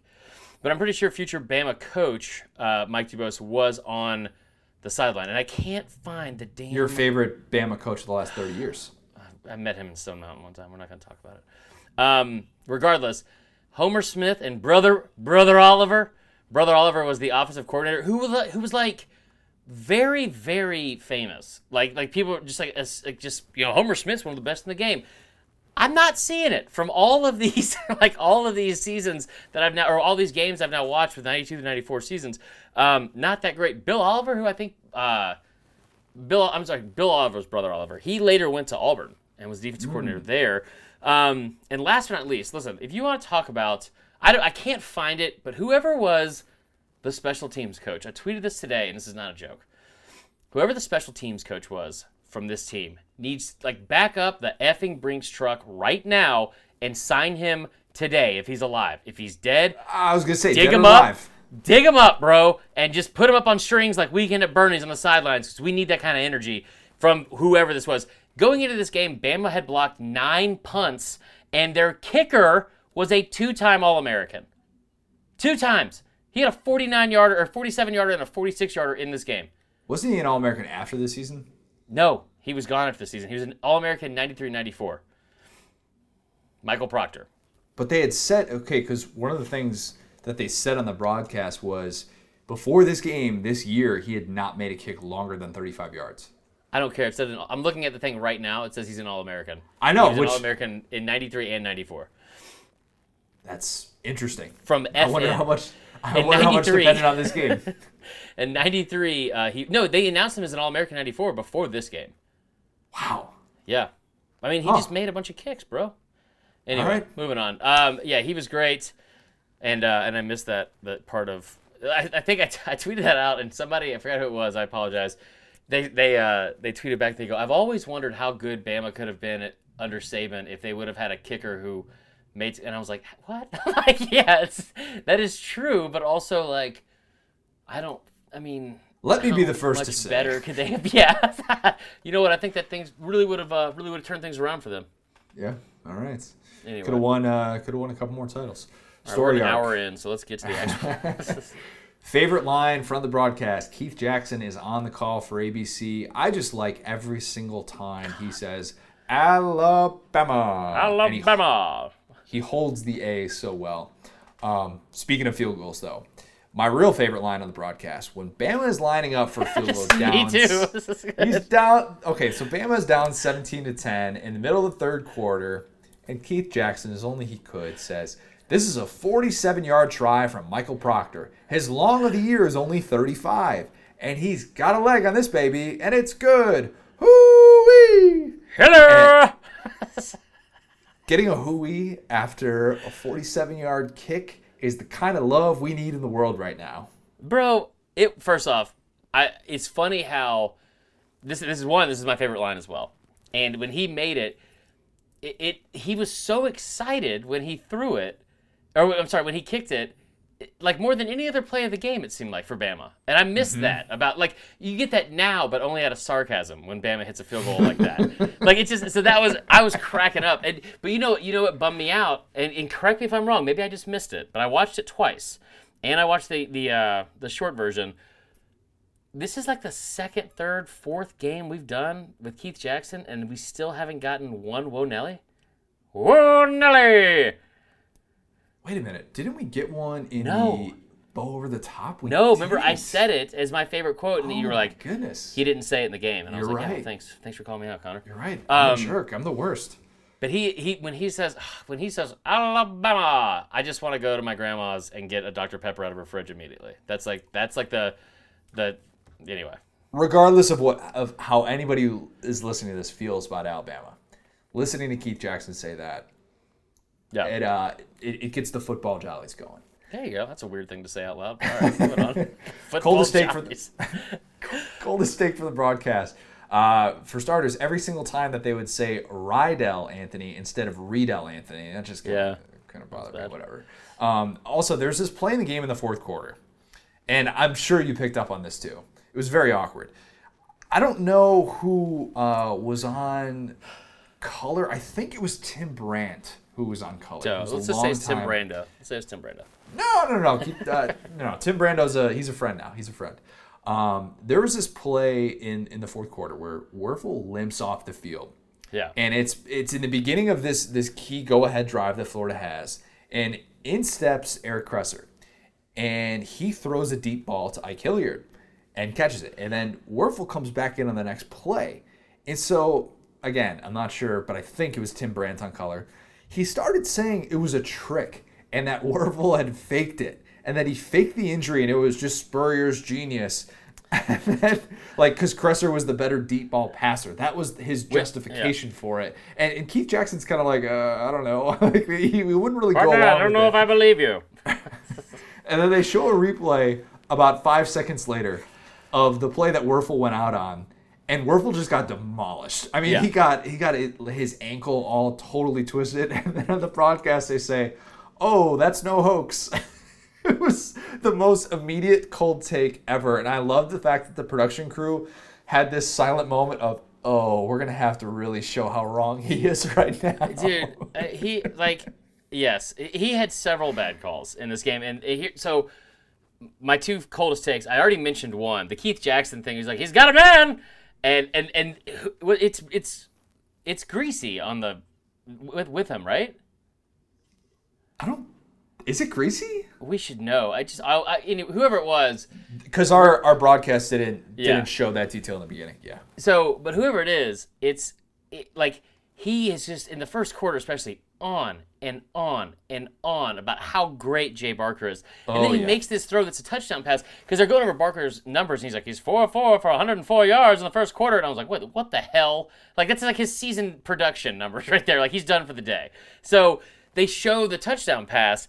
And obviously he had rolled out to his right, like I've been saying, throws across his body into double coverage and just somehow sneaks this ball behind two guys that run into each other to another receiver who just happened to be there, and he runs it in for a touchdown because he's behind the defense and the other guys had hit each other.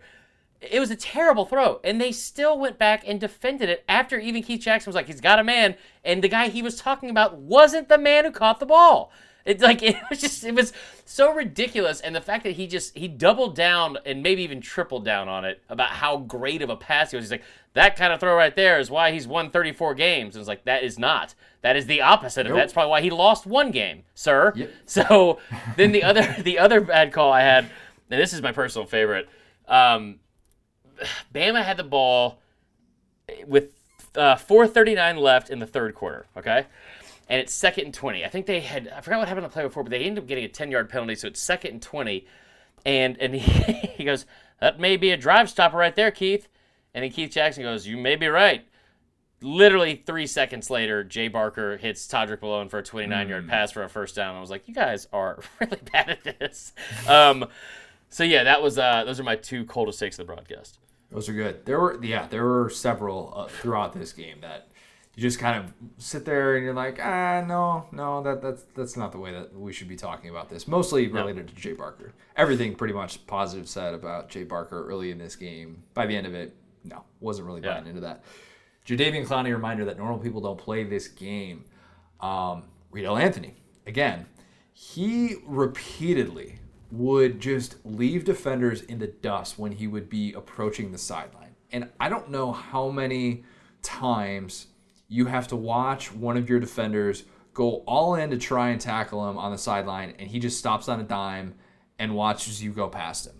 He did that, I felt like, more than anybody that we've seen doing these old games, where that was a little bit like the Justin Jefferson play, to a lesser account, like the Justin Jefferson play against Clemson, where he just stops on a dime and watches a defender go right past him, and you're quickly reminded that he is definitely a first-round talent, and Florida getting him involved while it was a little bit forced because of the Jack Jackson injury maybe was a blessing in disguise. Yeah, there was a couple passes that he threw, what do you call it? Like especially to Anthony. There's one that was like in the seam, but it was a go route where he just put it perfectly over two Bama defenders. I think they were in a zone or something like that. He was really good. I didn't have him for my for this. So for me, there was a play in the fourth quarter where there's nothing about Danny Wuerffel that makes me think he's tough. I've never looked at Danny Wuerffel and I'm like, that's a guy I want in a what do they call it? Backyard Yeah, brawl. or like a what are they? Street fight. A fox pit, and that's not it either. I don't know. Whatever it is, it's like that's a guy you want in your Foxhole. Foxhole. God, I'm good at words. Jeopardy. So Guess anyway, that word. Yeah, it's Allie. Danny Werfel's a guy I'd never want in my fox pit, but he has a play, and it's like second or third down, and they're driving, and they're losing at this point, and this defense has been getting it in his face for a lot of the day. He'd been picked off a couple of times already. And he steps into the pocket and decides to run, and Dwayne Rudd is running after him, and it seemingly has an angle on him, and Werfel outruns him, and then as he's trying to get to the sideline, I think it was T.P. Johnson comes down to hit him, and he has the angle. It's the defensive back, tries to lay the wood, bounces right off of Danny Werfel, just lowers his shoulder and bounces right off of him, and it's just crazy to me watching this game. Yeah, it was a heck of a play. It was like, man, he was such a good football player, but he's from that era too, like in the 90s especially, where it's like, if by all means today, I think that Danny Werfel would be the type of quarterback that would slide during that play. And this is like this a different kind of era, I think, where he was even guys that you wouldn't consider super tough necessarily, he was tough as hell in this game. Wore those big shoulder pads too. Might have made a little bit of an impact. Shoulder pads for quarterbacks have changed over the years. How are you protecting yourself for the game? Well, I've got 2 pairs of socks on so I don't turn an ankle, and I got giant-ass shoulder pads, so I'm good. Trent Richardson, I can't believe they didn't make it in the NFL. I know I've referenced him a lot. It's Riedel Anthony. Oh, okay.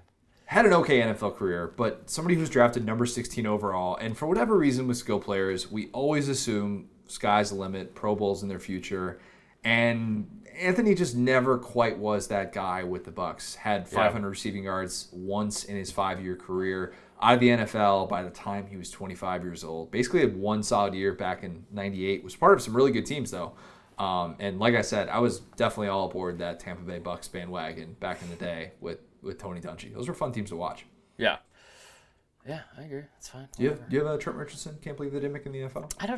I hate the fact that that's still the example we used. But yes, I do. It's the example that I know. I know when I make it, people are going to know exactly what we're talking about. Yeah, sure. What are you going to say? If you just want to hurt my feelings, it's fine. It wouldn't be Sherman. There weren't that many players. I think like Dwayne Rudd was a first rounder. He was in the league for a minute, right? It honestly, it might be like those defensive backs. Sam Shade. I think Shade even played for the Redskins for a while. But our words. Yes, sorry, my bad. That is my bad. Ralph Staten is the guy for me. And I don't remember how long he even played, but Ralph Staten was a guy, especially, I mean, he was only a sophomore at this point, but in 96, he was such a good linebacker that just never really stuck around the NFL. And I thought out of anybody on this team, he would be a guy, even more so than that linebacker group and anybody in the D-line, he would be the guy that would stick around. So there's that. Also, Terrence Lynch at this day and age, too, he's one of my favorite players ever just because his name is Terrence. Number 45. He's like the most prototypical line or fullback you'd ever see. Number 45, big hoss. Always got the ball on fourth down, as the running back. He seemed like he would fit in really well with NFL teams at that time. So, the thing that you didn't know / remember until rewatching / researching this, it's pretty obvious. It's how bad Jay Barker's numbers were. Is that really? Yeah, really, I hate to say this because I really do like Jay Barker. But yes. Yes. Heisman finalist. It may be not bad, but pedestrian given the accolades. Yeah. Is that fair? Dude, I'm again watching the replay. Bama's got the ball with a chance to win, and when you have a quarterback that's 34-1-1 and a Heisman finalist, by all means you think, you know what? We're good. We've been here before. We're gonna be fine. But another thing that's often overlooked, I think, from this team, and by all means, this 94 team went 12-1. They beat Ohio State. They were 1 point shy of an undefeated season. 1 point, okay? I remember thinking this team was dominant. Beat an Auburn team that had won 21 straight games, or had been unbeaten in 21 straight games. A very good football team. And then you start looking at the actual season and the numbers of these games. And I remember going to the Tulane game because it was the same day as the Michigan-Colorado Hail Mary. and it was 20-10. They beat Tulane by 10 points. They beat Vandy by 10. Arkansas by 7. Georgia by 1. Southern Miss by 8. Tennessee by 4. They have two double-digit wins against Ole Miss and LSU of 11 and 18 whopping points. Beat Mississippi State by 4. Auburn by 7. Like every game, like what did he do? That I forgot how mundane and close to being average this football team was. Maybe. Their offense was number 49 in the country. Something I like didn't that. look that up because I knew it was going to hurt my feelings. So Yeah. But it says for points per game it was 58th. They averaged 23.5 points per game. They did not have a top half offense in FBS. No. Yikes. I also forgot how Florida's stud receivers really hadn't arrived just yet. The group that we think of so often as being synonymous with the Spurrier offenses of the mid-90s just weren't necessarily there yet. Yeah. When the losing team blew it, you're laughing because I put for this letting caps. Chris Doering walk on the field. Yes, I put it in all caps. The moment he walked through that damn door, Connor, this was over. I bet CD would agree with that. I mean, But I seriously. love CD, dude. I don't know if this is the play, but I can tell you when the game was lost. What a sequence though that it was for a variety of levels. And like I know we like to joke and have fun with CD. Yeah. But the key trick play right before, where you make that play, and my thought process was, the very next play, your adrenaline's got to be just through the roof. Yeah. Like through the roof. And for you to be able to calm down and in that moment, the very next play, to be able to make that catch on the crossing route for the go-ahead a slant. game-winning touchdown. Just Yeah. a simple slant it was in the end zone. For him to make that play in that moment was obviously huge, and that's the key turning point of the game. My question is, how many expletives did you let out? Oh, As dude, an 8-year-old. rewatching it? No, so I didn't see it when I was 8. Remember? No, Like, rewatching it. rewatching it. guess. I legitimately, I just said, you got to be effing kidding me as soon as I saw it, and I was like I think I jokingly said, and anybody that knows me knows that I mean this like legitimately as a term of endearment, but I dropped one of those like, oh, F you, Doring. Like just like one of those, like, come on, dude. Yeah, because it was great. I don't think that's where the game was lost. I think where the game was lost was either when Barker got injured in his throwing shoulder when he went Fair. down.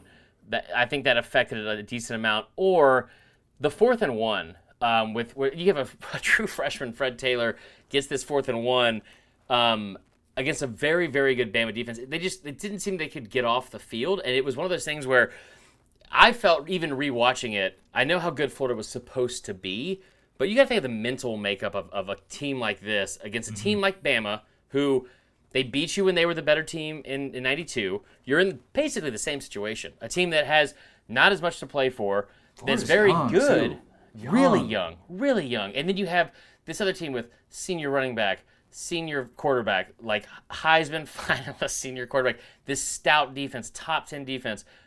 And when you go up 23-17 and you're in the fourth quarter, and if you listen to that crowd, it could not have been more pro-Bama. Yeah, It was. It was the first game they'd ever played in the Georgia Dome, which is also something I forgot about Oh, in '94. And it was like, it sounded like a home game when they were doing the kickoffs and everything like that. Which again, just credit to Florida how great of a win that really was. But I was surprised that the 4th and 1, and then just like that last interception that Barker threw. Oh, the last drive in general that Bama had was a disaster. You could easily point to that and say that was when the game was lost. And I Did understand. Florida have anyone on the right side of the field? Because he threw, like, we joke around and say, like, you threw it up into triple coverage. It was like 4 dudes there. It was like 6. It was like it was ridiculous. It was like throwing chum into the middle of the Atlantic. It was ridiculous, and sharks just swarming.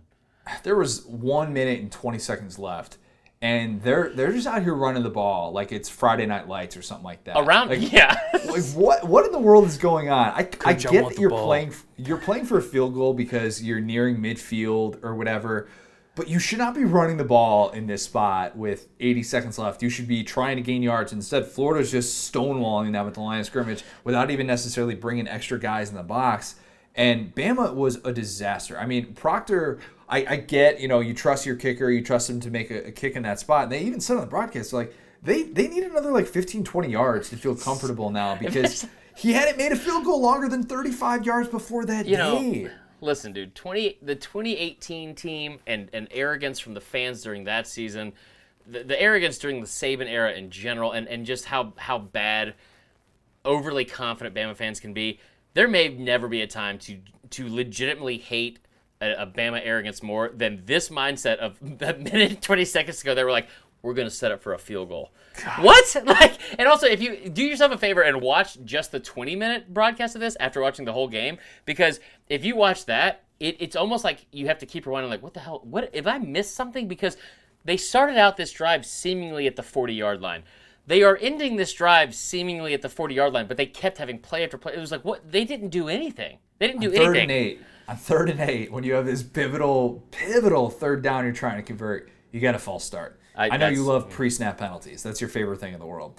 Keith Jackson lets out a little, oh my goodness. It's not going to go over well in the locker room. And then Barker throws a swing pass that had absolutely no chance on 3rd down, which I don't know what in the world was going on that play. There was 4 Florida defenders right there. The last play is, and it's something where he had hit a big play before. He'd also thrown an interception on seemingly the same exact play. Mm-hmm. But he did that thing where he kind of rolls out to his right, and it's almost like one of those where he was rolling out to his right, and you would want to sell it by looking right and just kind of assuming, and then looking back over left and throwing it back like where nobody would be there, or at least like the attention, like the safeties would have shifted. First off, as soon as he snapped it, he's already got his head just cocked over his shoulder, looking the left side of the field, just staring it down. And then by the time he does that, he throws the play. It's the most. I don't know. He's a better quarterback than we're giving him credit for. I'm he sure. is. He definitely is. But it seemed like the most lackadaisical attempt at trying to throw off a defense, and then he throws it like. And I don't think that the chances of winning were that high, but it just seemed like there was. I don't think there was anybody on the right side of the field for Florida. It looked that bad. I mean, it looked like his first read was a check down, and a check down that wasn't open. Not ideal. This was. It almost reminds me of if you said you brought up like the Friday Night Lights thing, but like I think I brought this up before on the podcast. But have you ever seen Angels in the End Zone? Oh God, it was awful. You know what? I think I actually saw that when I was 10 or something. Yeah, it's like one of the Lawrence brothers. Yeah, it's one of the Lawrence brothers. I don't know if it was a Disney original, but it was like, it's supposed to be obviously like Angels in the End Zone, and this kid loses his dad, and he's a star running back of his high school football team. And it's late in the game, and it's like 4th and 10 on their 20-yard line. And I remember this movie now. Yes. They call a pass, and he's like, no, I want the ball. And they're like, all right, dude. I write 32 on 3. Let's running back blast. Let's effing do it. And he, of course, runs it 80 yards for a touchdown. But it's like Gene Stallings had just seen that movie and he's like, what if we do this? The defense will never see it coming. Like, yeah, because they're not idiots. That's the guy from the Stan video. Eminem song. Oh, yeah. Same guy. That's Devin Sawa. You're wrong. Really? Oh, the guy from Little Giants then. They're all the same person. That's fair. Same breed of human. Well, all right. That's a lot. What would have happened afterwards if the result was flipped? Obviously, Bama would have had a chance at a national title. But in a way, this game was sort of the fear of this skepticism around conference championships. Because if you recall, Spurrier had a lot of resistance when he was pushing for that. Yeah.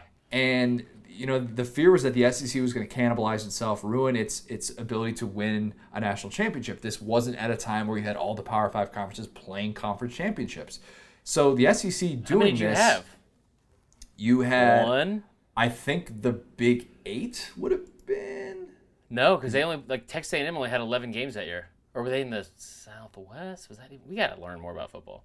No, Southwest was 80s. Big 8 was... into the 90s, into the Big 12. I could be wrong on that. But there were very few, if any, who were playing conference championships at this time. And you see the ticker on the bottom. It's like, Army-Navy's playing. And that's about it. They had 2 weeks off before this. Nebraska is 12-0, so maybe they did play. someone. I don't Did know play who in a it'd be. conference championship. Yeah, maybe. I don't know. Regardless, Yeah, anyway, yeah. there was this fear about that. But the thing to keep in mind when you're talking about Bama and whether or not Bama ruined its chance at a national championship, Penn State and Nebraska both won their bowl games, and they both went undefeated. Okay. So Colorado also might have had a better shot than Bama, but probably not. Colorado had the one loss, of course, so probably wouldn't have had necessarily a better shot, but Here's you the still have thing. two undefeated teams ahead of Bama at this point. Here's the thing. And I will say this. That Penn State team was, especially looking back on it now, far and away better than Alabama. Yeah. And I brought this up the other day that Oregon was undefeated. They were not. I was wrong about that.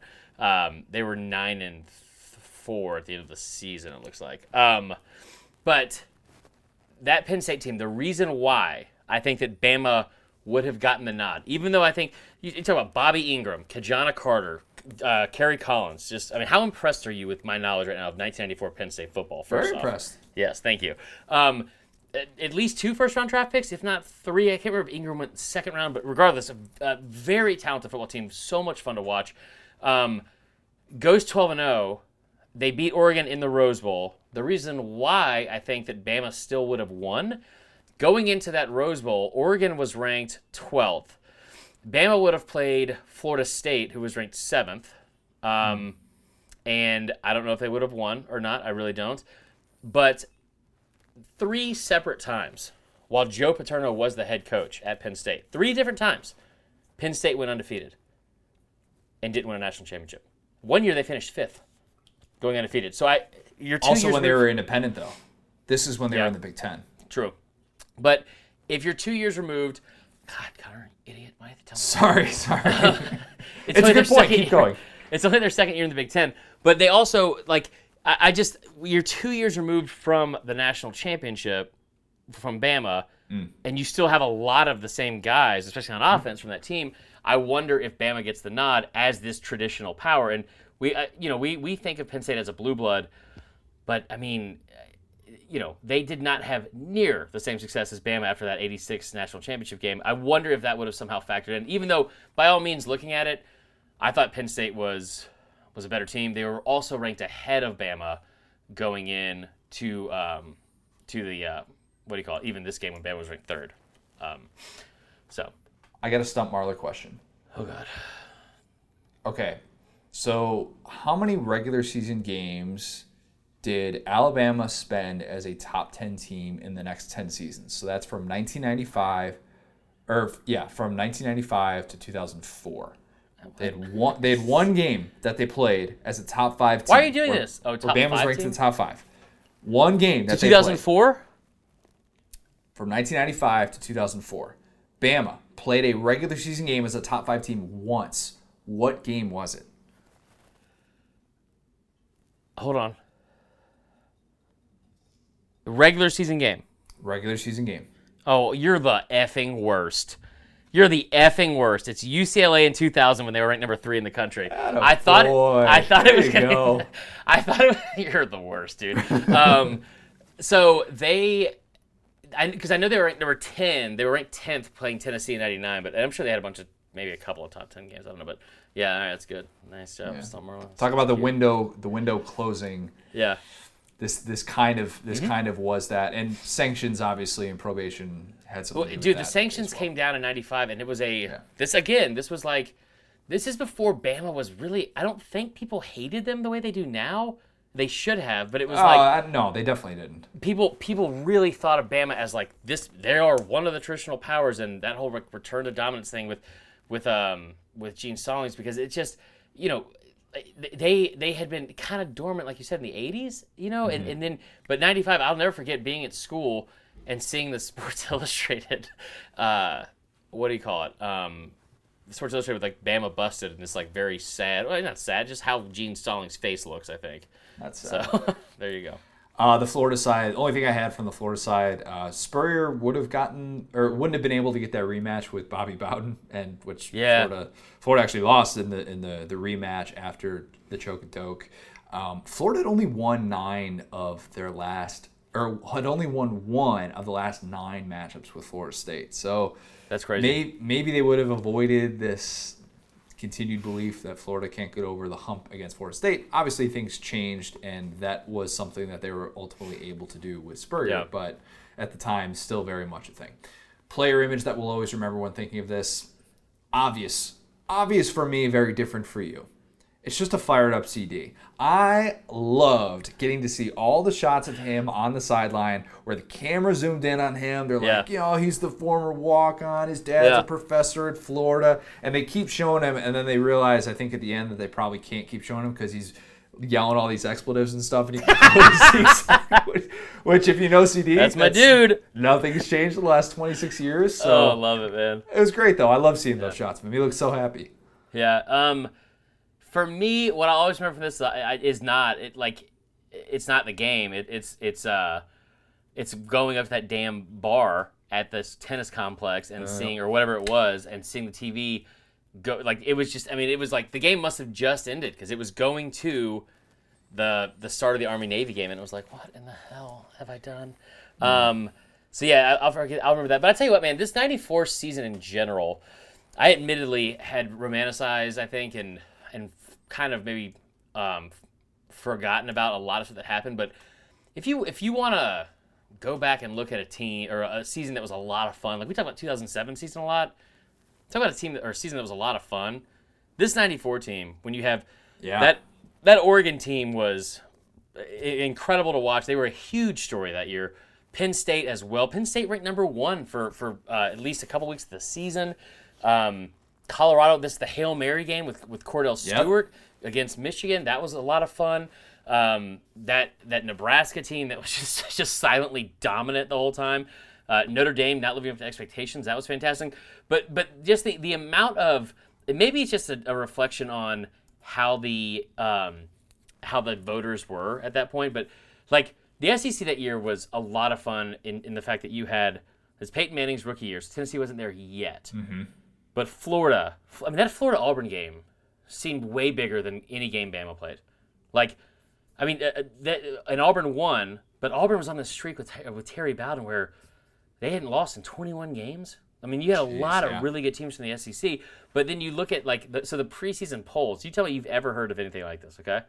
The preseason poll, 8 teams received a vote, at least one vote for the number 1 team in the country.